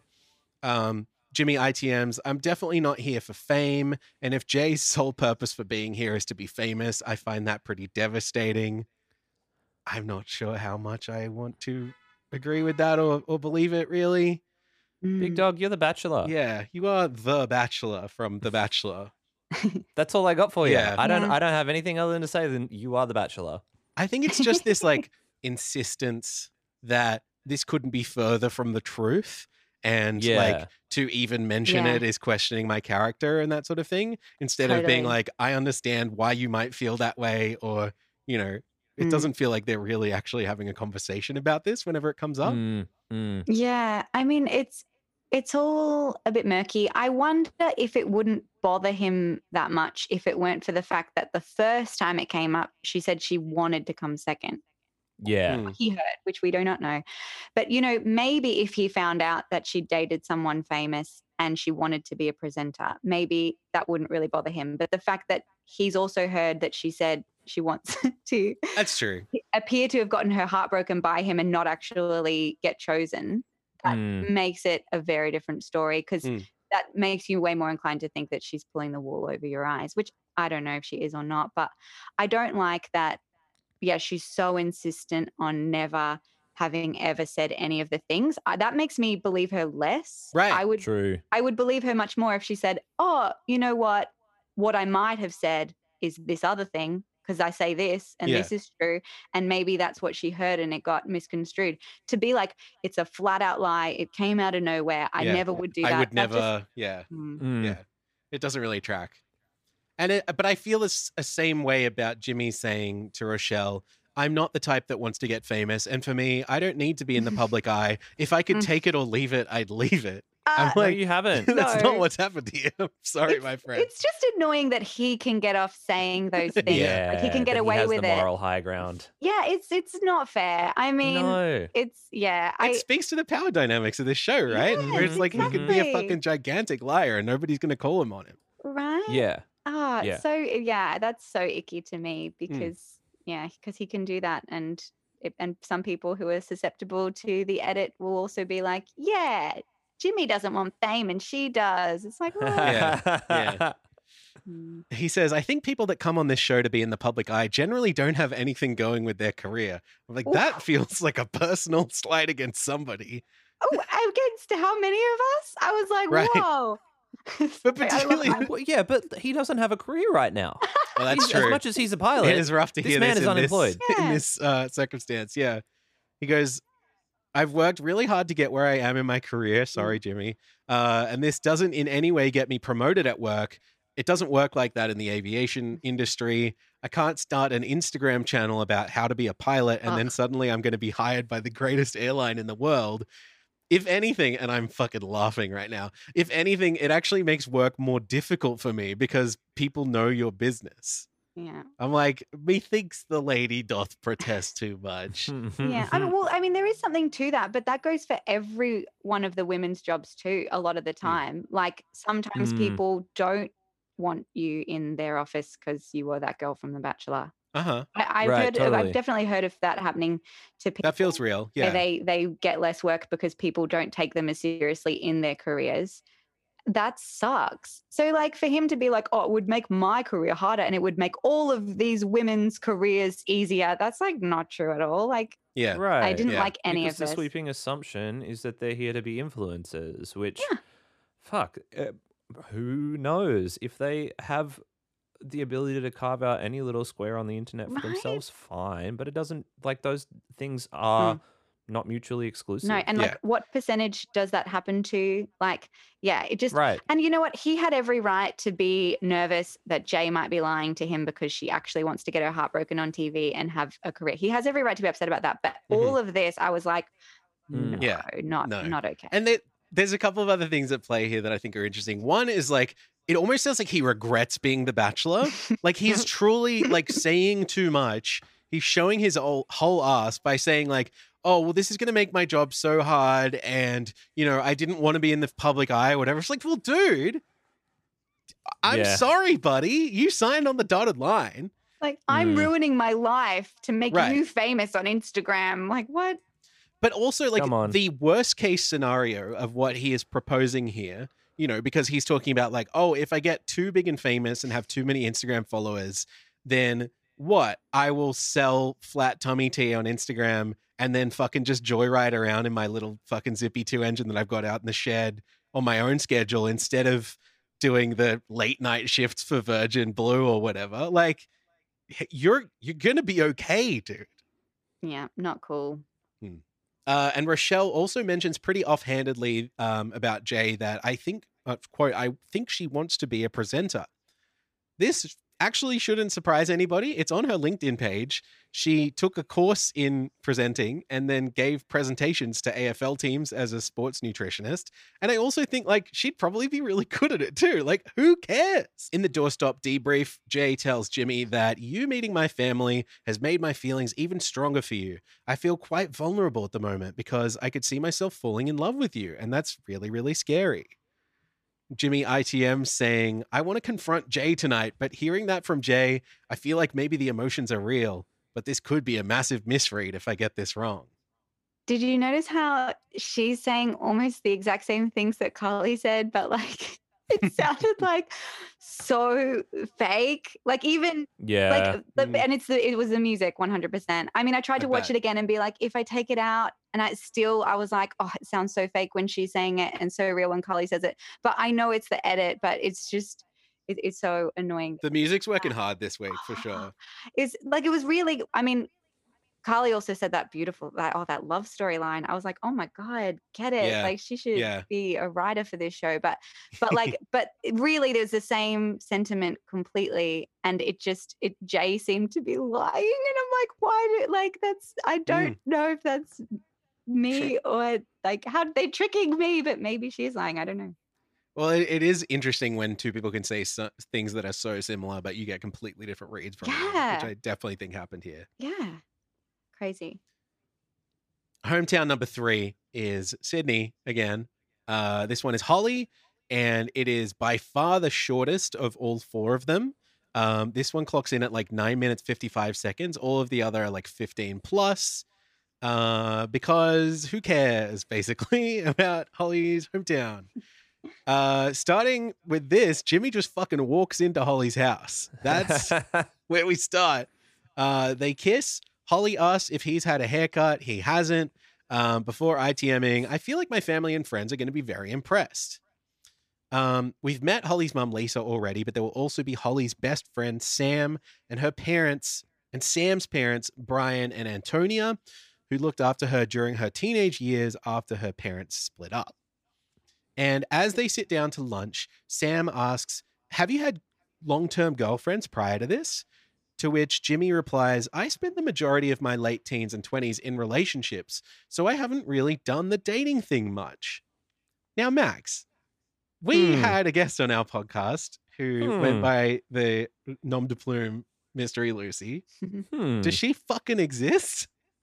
Very hard to say. At this point, a straight up denial from Jimmy on television that he has dated before might invalidate the existence of this woman who is very real and exists. Seems like shots fired at the podcast and what I thought was quite a good episode.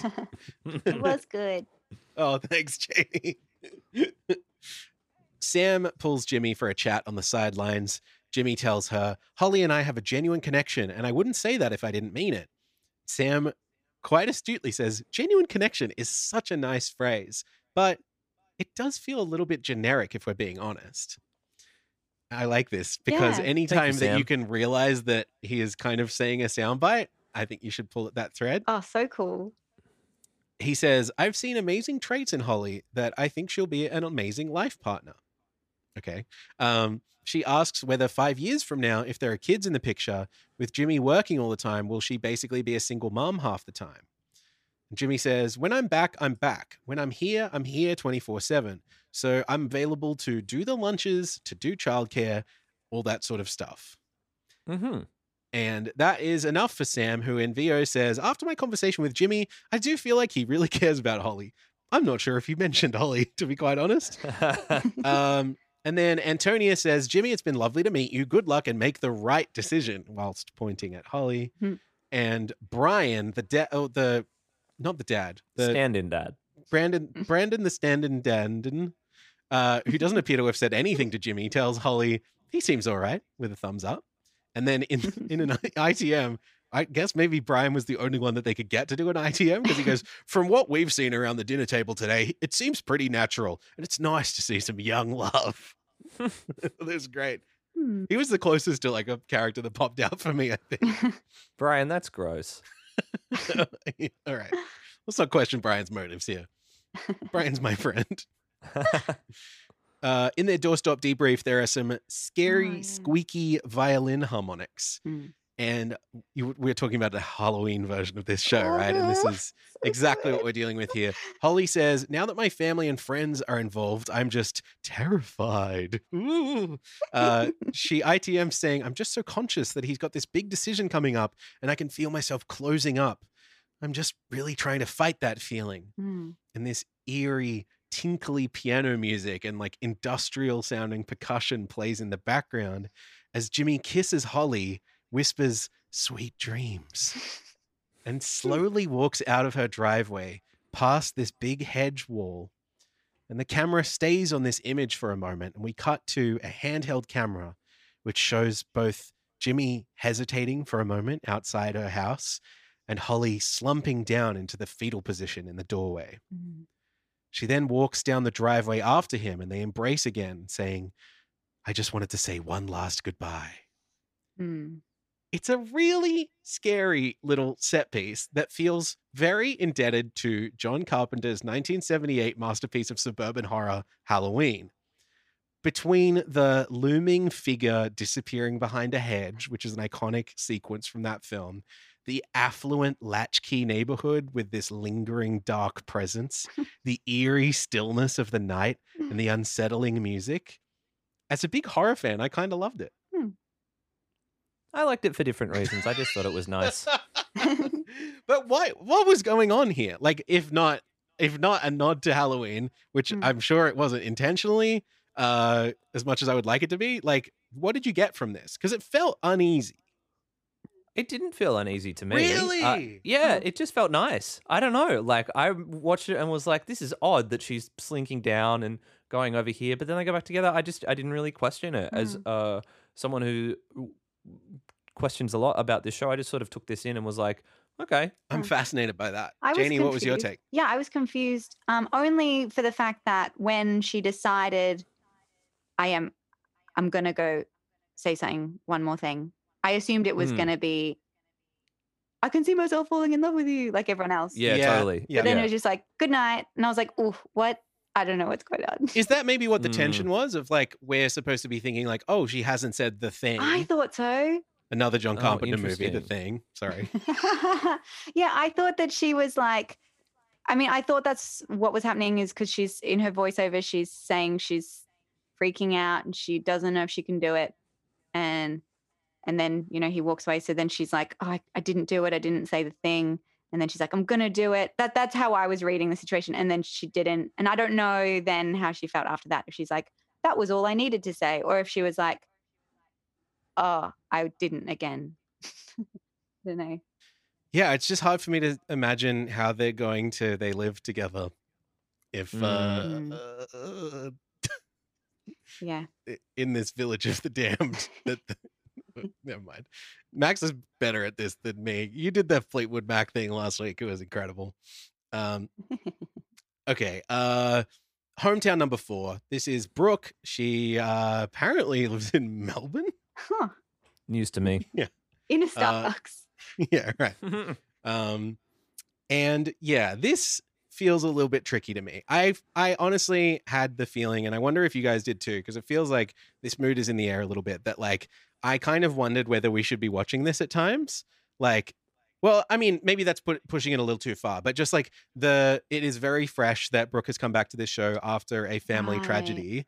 And like there are points, like we've talked about before, where it feels like she is not, and I don't mean this in a harsh or a mean way, but she's not necessarily operating at her full, like, an emotional capacity maybe, or, you know, I worry maybe that like she has rushed into the decision of coming back to the show, or producers or somebody has seen it as a good opportunity that she is quite vulnerable right now. Ooh. Yeah. Maybe. Yeah, I actually hadn't considered that. That really actually makes that whole my grandparents died so we could be together a lot more depressing though. Yeah, I mean, look, I mean, your mileage may vary. There's every chance I'm kind of reading that into it, and I think we have a tendency on this podcast to try and be as protective as possible of basically everybody, which may not always necessarily be the case. And maybe she's actually fine. Maybe she didn't know her grandparents that well, or whatever. You know, there's a lot of things that might be going on here. But there are moments in this date, and we'll get to them, where I was like, ugh. But anyway, they meet at the park near St. Kilda Beach. Jimmy asks if they're going to have coffee and cake, and Brooke says, no more fucking coffee, please. Which is so weird because that's like the most important aspect of her personality, I thought. Yeah, I don't know what else they're supposed to do in the city of Melbourne. She's got some chocolate eclairs for them to share. A lot of great little like Greek bakeries down near St. Kilda Oh my Beach. gosh, yes, Ackland Street, so good. Yeah. But also Starbucks. There is actually one on there. So.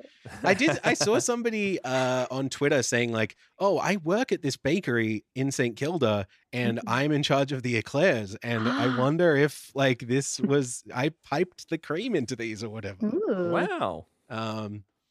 Just great. I love it. I love that of the, 400,000 people or whatever that were watching, one of them happened to be the eclair piper for this date, Yeah, maybe. it's a shame it wasn't sponsored content then. Yeah, you're right. Yeah. That's true. Then you'd really know. Let's see. Brooke ITMs, I am feeling a little bit concerned about where I stand with Jimmy at this point in time. Yeah. She tells Jimmy, you'll be meeting my mom, Suzanne, and my dad, Martin, but you'll also be meeting my older sister, Calesta. And I assume she is talking about the cholesterol in that chocolate eclair. I know, I don't know anything about baking. No, me neither. Is it a baking joke? Oh, just cholesterol is like, Oh, sorry, I get it. Oh, that's good. it's okay. But now anyone else who didn't get it, now they also get it. So you're Yeah, welcome. you also- yeah. That's good. Yeah. So her sister cholesterol, and then her Mother Star and her father Buck, was it? Is that what it was? That's right. Yeah. Yeah. And then the guard dog is her brother, Kristen. We arrive at Brooke's beautiful Melbourne home and meet her eclectic family before Callista and Suzanne take Brooke to the kitchen, where Brooke volunteers, "I like him so much, I'm falling for him."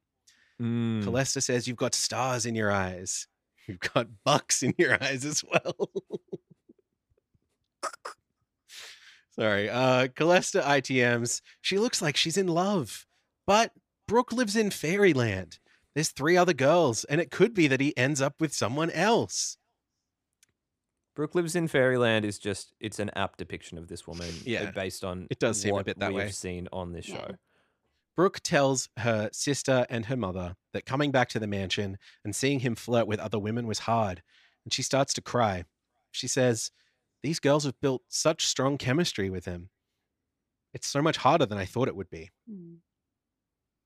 And then we go to the break and we cut back and like kooky little pizzicato strings start playing. I feel like I remember hearing some of those strings behind your entrance to the show. Yeah, I love it. I'm like, Yeah. hey, it's my We should call them theme like the music. Janie strings. Oh my gosh, thank you. I'd be honored. Yes. Brooke's just a pale imitation, you know. Actually, yeah, I do see a lot of myself in Brooke, especially back when I did do the show, except for that I didn't develop feelings, but I could see me totally going the way that she went. But aside, hopefully, I guess from the grandparents thing, because unfortunately mine have not bestowed me with powers yet. Damn, it's coming. But when It's they coming. do, Yeah. shouldn't really wish for that yet. But Is that grim? Yeah, I don't know. Sorry. When you wish upon a star. And it's these strings are playing whilst Brooke is telling a story about locking her nan in the back shed when she was a kid. And like, it is a funny story, but the fact that like they are all healing from this trauma, like that is recent to do with the grandparent, like it just feels, I don't know. There's something about this that like, I don't feel like the producers are approaching this on the level of seriousness that there is, or like there's some element of like a family bonding over like dark humor here that they're just absolutely not willing to engage with. That we're eulogizing, maybe. Yeah, that's true. Yeah, it would have been nice to see them present it like that. Like, oh, this family are being reunited again and just telling a lovely story. Yeah. Instead of just being like, "Isn't Brooke a kook?" Yeah, you she know? might do that to you because she's Right. Yeah. Yeah. Yeah. Well, one of them says like, "Look out, Jimmy," or something.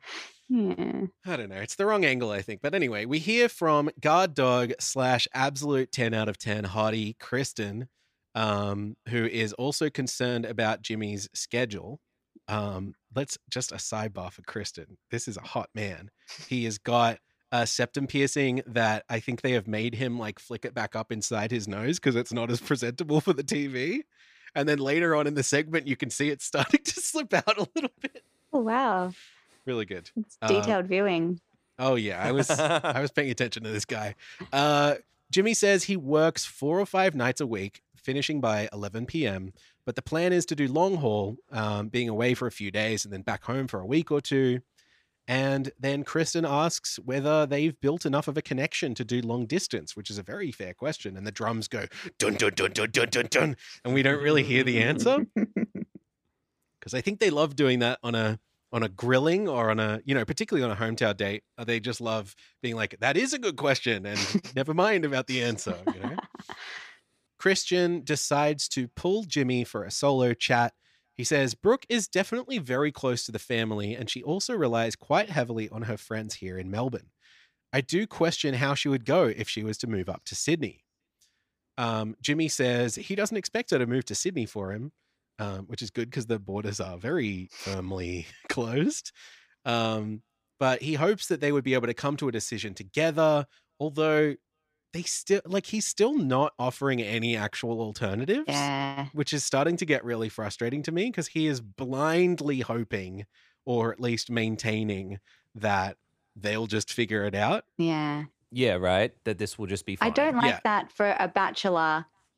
The lead needs to come in with alternatives for action plans. Right. Depending Yeah, on you where they totally live. do. Like, I am willing to compromise in these ways and not in these ways, because I don't think you should be cast as a lead until you've done that, you know? Yeah. Agree. And like, there's no reason why they shouldn't necessarily, if they cast someone who was like strictly, you know, had to stay in wherever they were for their job, and so had to be in Sydney, Mhm. cast a bunch of people from Sydney or Yeah. people who are willing to move or whatever. You know, Yeah, it's yeah. not going to be the end of the world. The season will still go on Yeah. as was intended. Yeah. This is just a mismatch. Yeah, or and even if that is his stance, that's okay. But he's not providing any plans at all Yeah. of what he's thought about. That's kind of a thing I think similar on Paradise, is that like quite a few people probably didn't do going in, and that's a little bit not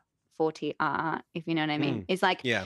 if you are going there and you're not thinking about like, oh, what if I meet a guy who lives in Perth? What am I going to do? And, you know, Right. and then when they come home, they immediately break up. Yeah. You know, you got to go Okay. in thinking about it. If you're even going to pretend that you're 40R, you have to at least be like, I am willing to move to these places, Mhm. or I would be able to compromise in these ways, or I'm absolutely rigid and I won't, but I will find someone who matches that. Yeah. So Right. it's disappointing to see him continually act like they're going to sort it out when they very well could not. Yeah, and that he's not particularly interested. Like, it doesn't seem like a priority for him to communicate this stuff, Mm. or yeah. Mm. I think some criticism gets leveled against people. Like, is it Brooke? I think it is Brooke who, like, because she has to live in Victoria, the other people are like, oh, it's not going to work. But there's no criticism leveled against Jimmy for the same reason. Yeah. Well, I think that's because and he's being vague, and that's actually Mm. worse in my opinion. Yeah, yeah. I wonder also whether, because we're talking so much about his job, we are just supposed to take it for granted that his job is more important than anybody else's, or a woman's, or, you know, the woman that he ends up with Yeah. is an occupational therapist. I guess maybe the idea is that you could do that anywhere or whatever. Right. Well, Feels yeah. dismissive. You could also be a pilot It's anywhere, true. right? Often they have quite Often fast you're in multiple vehicles places. available to them that can fly them from place to place as well. Yeah, and then that comes back to, and I'm still mad about it, like him saying that, like, oh, this actually makes my job harder, and it doesn't make these women's jobs harder. It's Right. Yeah. Right, Gross. right. Yeah. Jimmy says he needs a partner who is independent. Christian says Brooke would definitely struggle with that. You were saying that Brooke's independent, but then she's not. I think she'd feel very alone. Uh-oh. Mm. Dun, dun, dun, dun. Drums, etc. Ad break. In their doorstep debrief, Brooke holds Jimmy's hands and says, it's hard coming back from what we went through in our family only a few weeks ago. I feel like I may be the most vulnerable I've ever been right now. I feel very raw.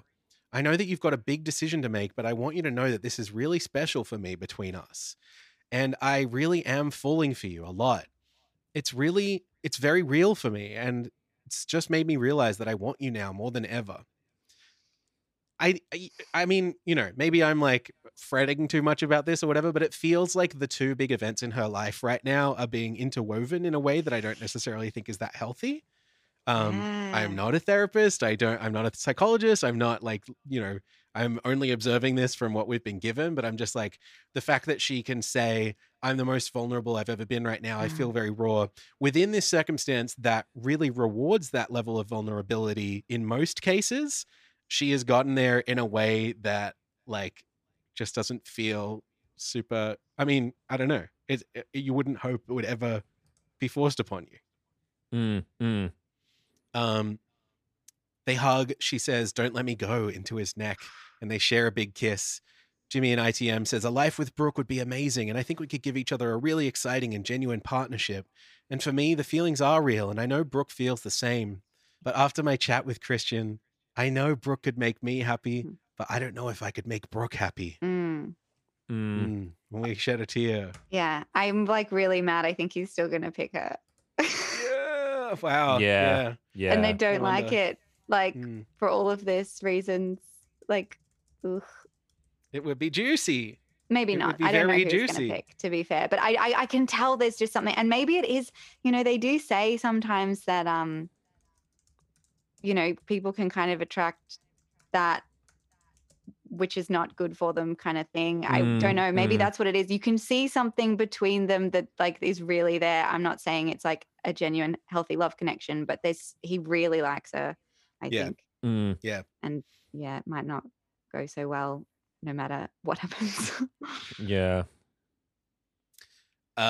So at the rose ceremony, what is there to say? All we saw this whole episode were reasons why maybe Jay should go, maybe Brooke should go. Holly didn't get as much time on her, so maybe she should go.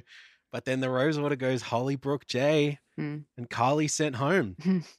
She hugs the other women, and Jimmy looks kind of ashamed of himself, honestly. Well, he should be kind of. That's well, like, yeah. Yeah. It's the look I wanted to see on his face, frankly.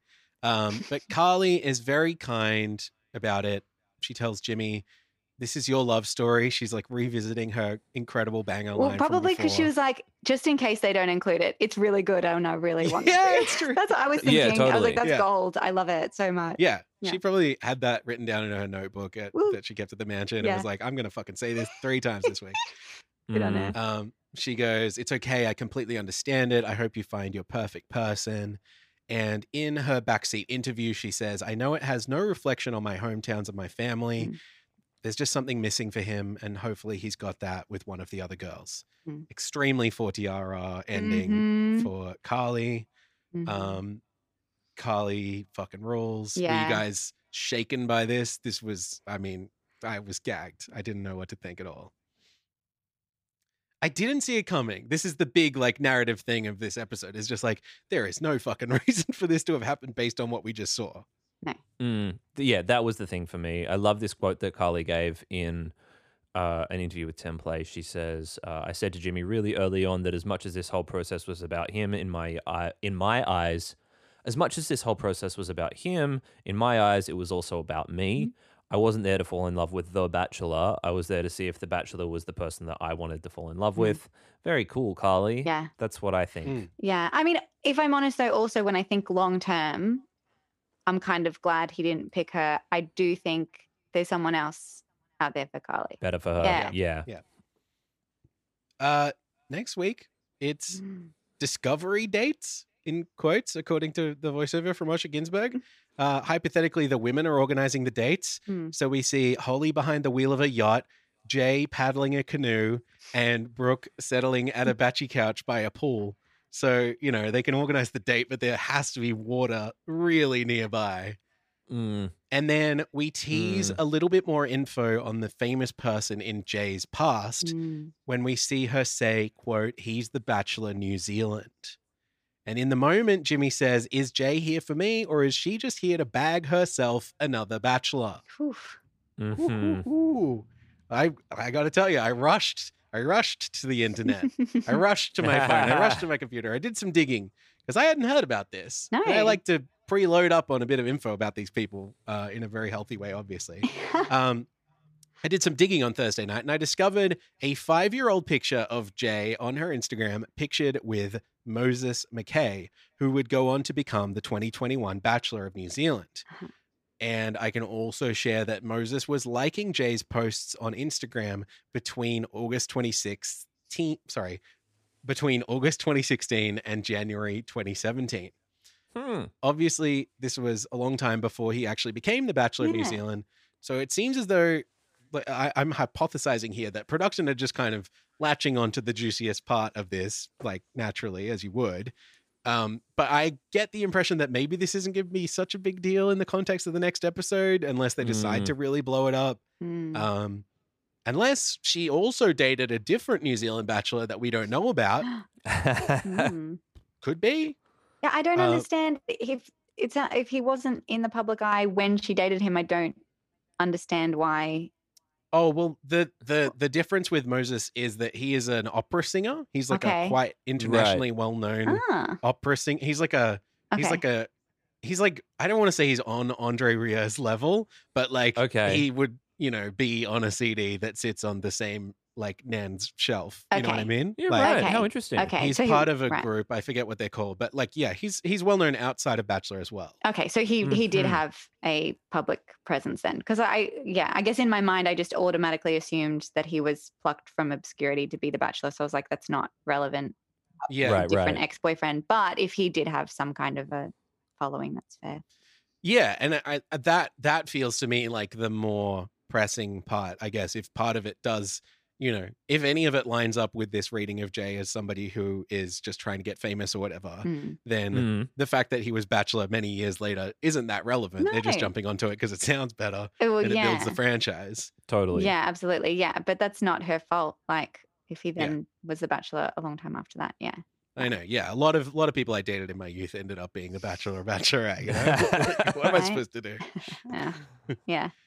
The other thing that's happening next week is the bloody finale. They didn't even mention it in the like next time on. Mm. Oh, wow. Feels like a big deal. Well, yeah. It kind of does. Yeah. Do we want to put in our final like picks based on what we've seen so far? I mean, low stakes, doesn't matter. Yeah, Holly and Brooke. yeah. A tie? Oh no, I just mean like they're the finalists. Yeah, okay. And then Yeah. he'll pick Holly, I think. I think maybe too, but I also think it's going to be really interesting when Holly meets his family again, considering sure. considering what happened as when she was like the one that was flagged as potentially not the choice. Mhm, Mm. mhm. And I don't know, he really does seem close to his family. He does bring that up a lot, and he did. True. So I don't know if that would actually be a major concern or not. Mm.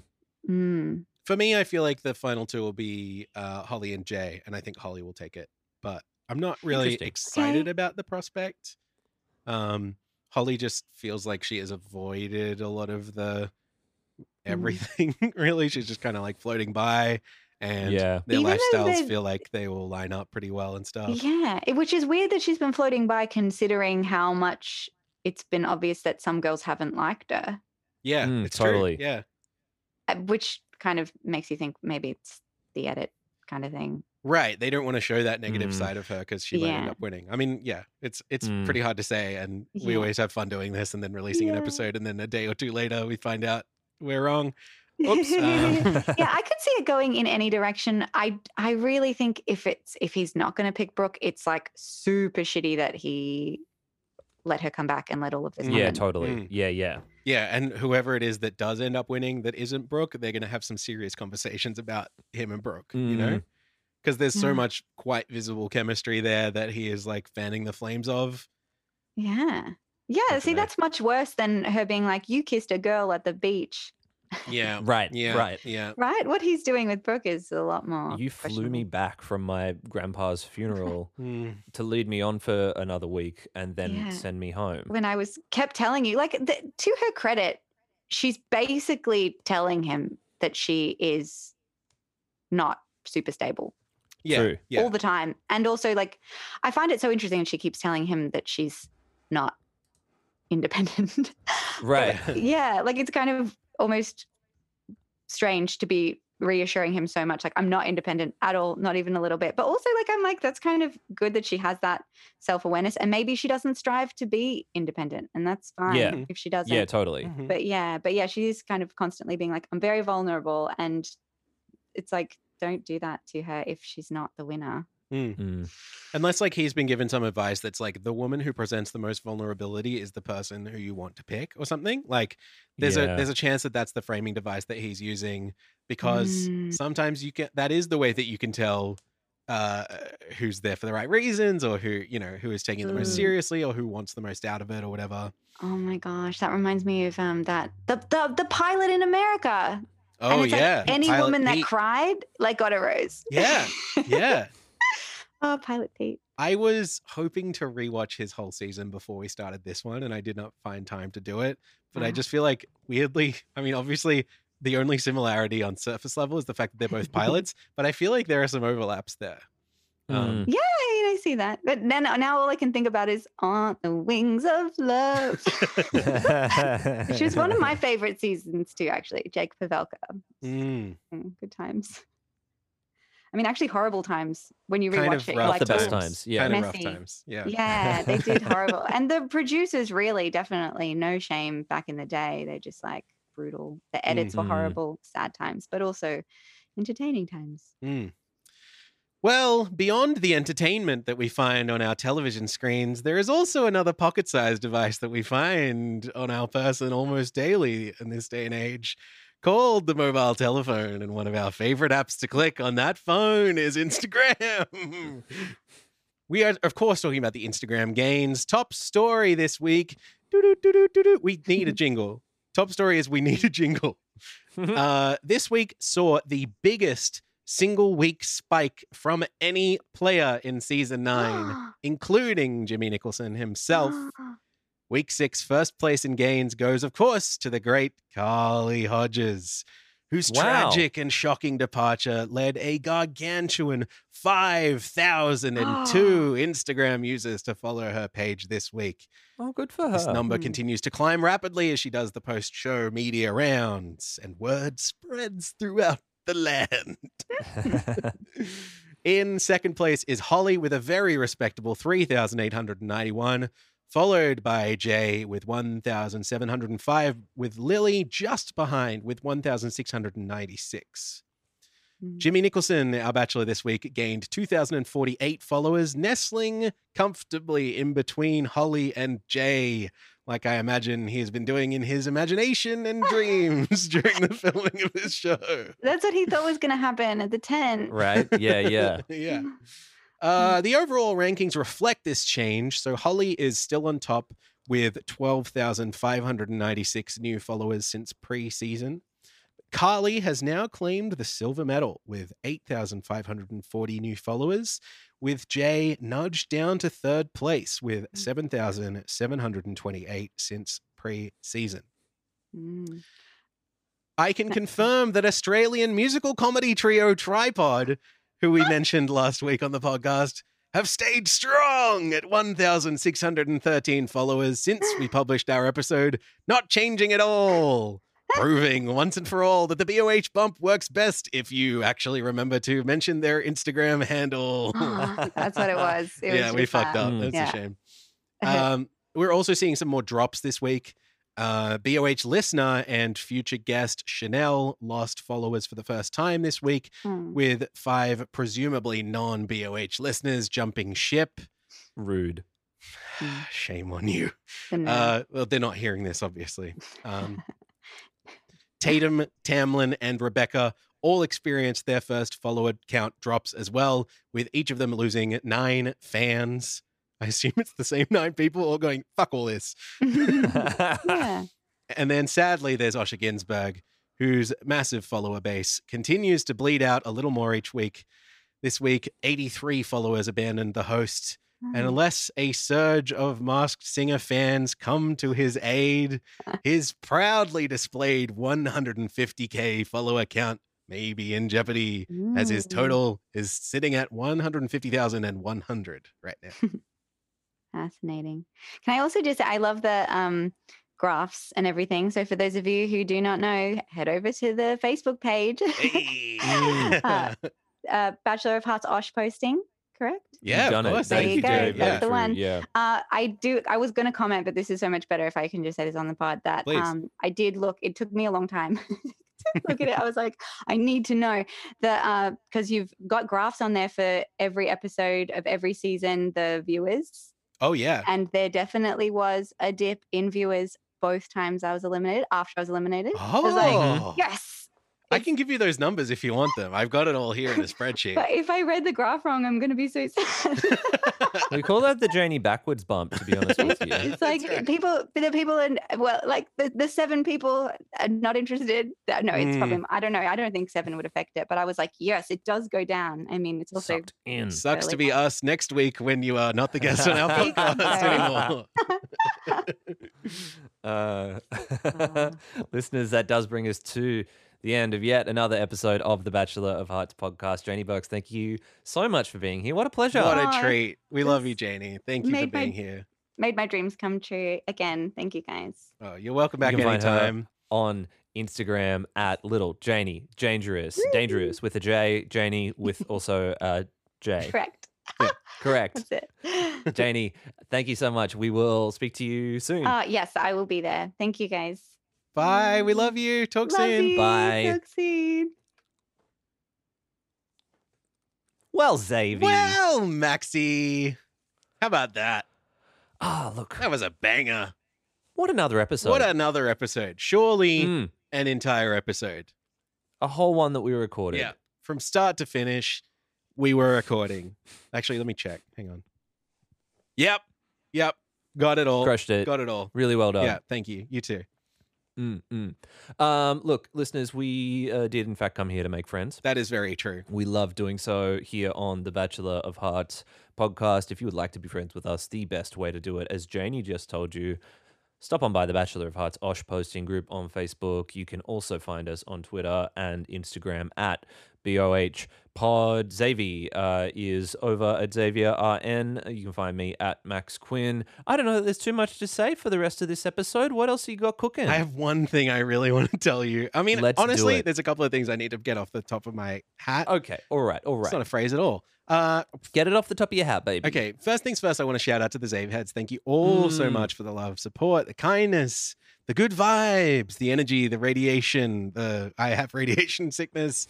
I am in need of serious help. Thank you to the Zave Heads. But another thing I wanted to say is Maxwell. Mm. Earlier in the week, I came to your humble abode. I stopped by BOH Residence number 2. What would you call it? Headquarters? Hindquarters? Yeah, hindquarters, I think. And I dropped off an important care package. Let me be right back. Yes.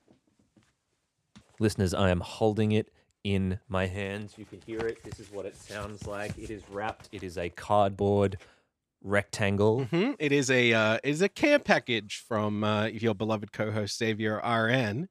Okay. I saw this product available for sale. You know what? That's not even true. I saw that this product was soon to become available for sale on the internet World Wide Web. And I thought, I need my dear friend Maxwell, co-host of the Bachelor of Hearts podcast, to own this. And Okay. I also need to own this myself.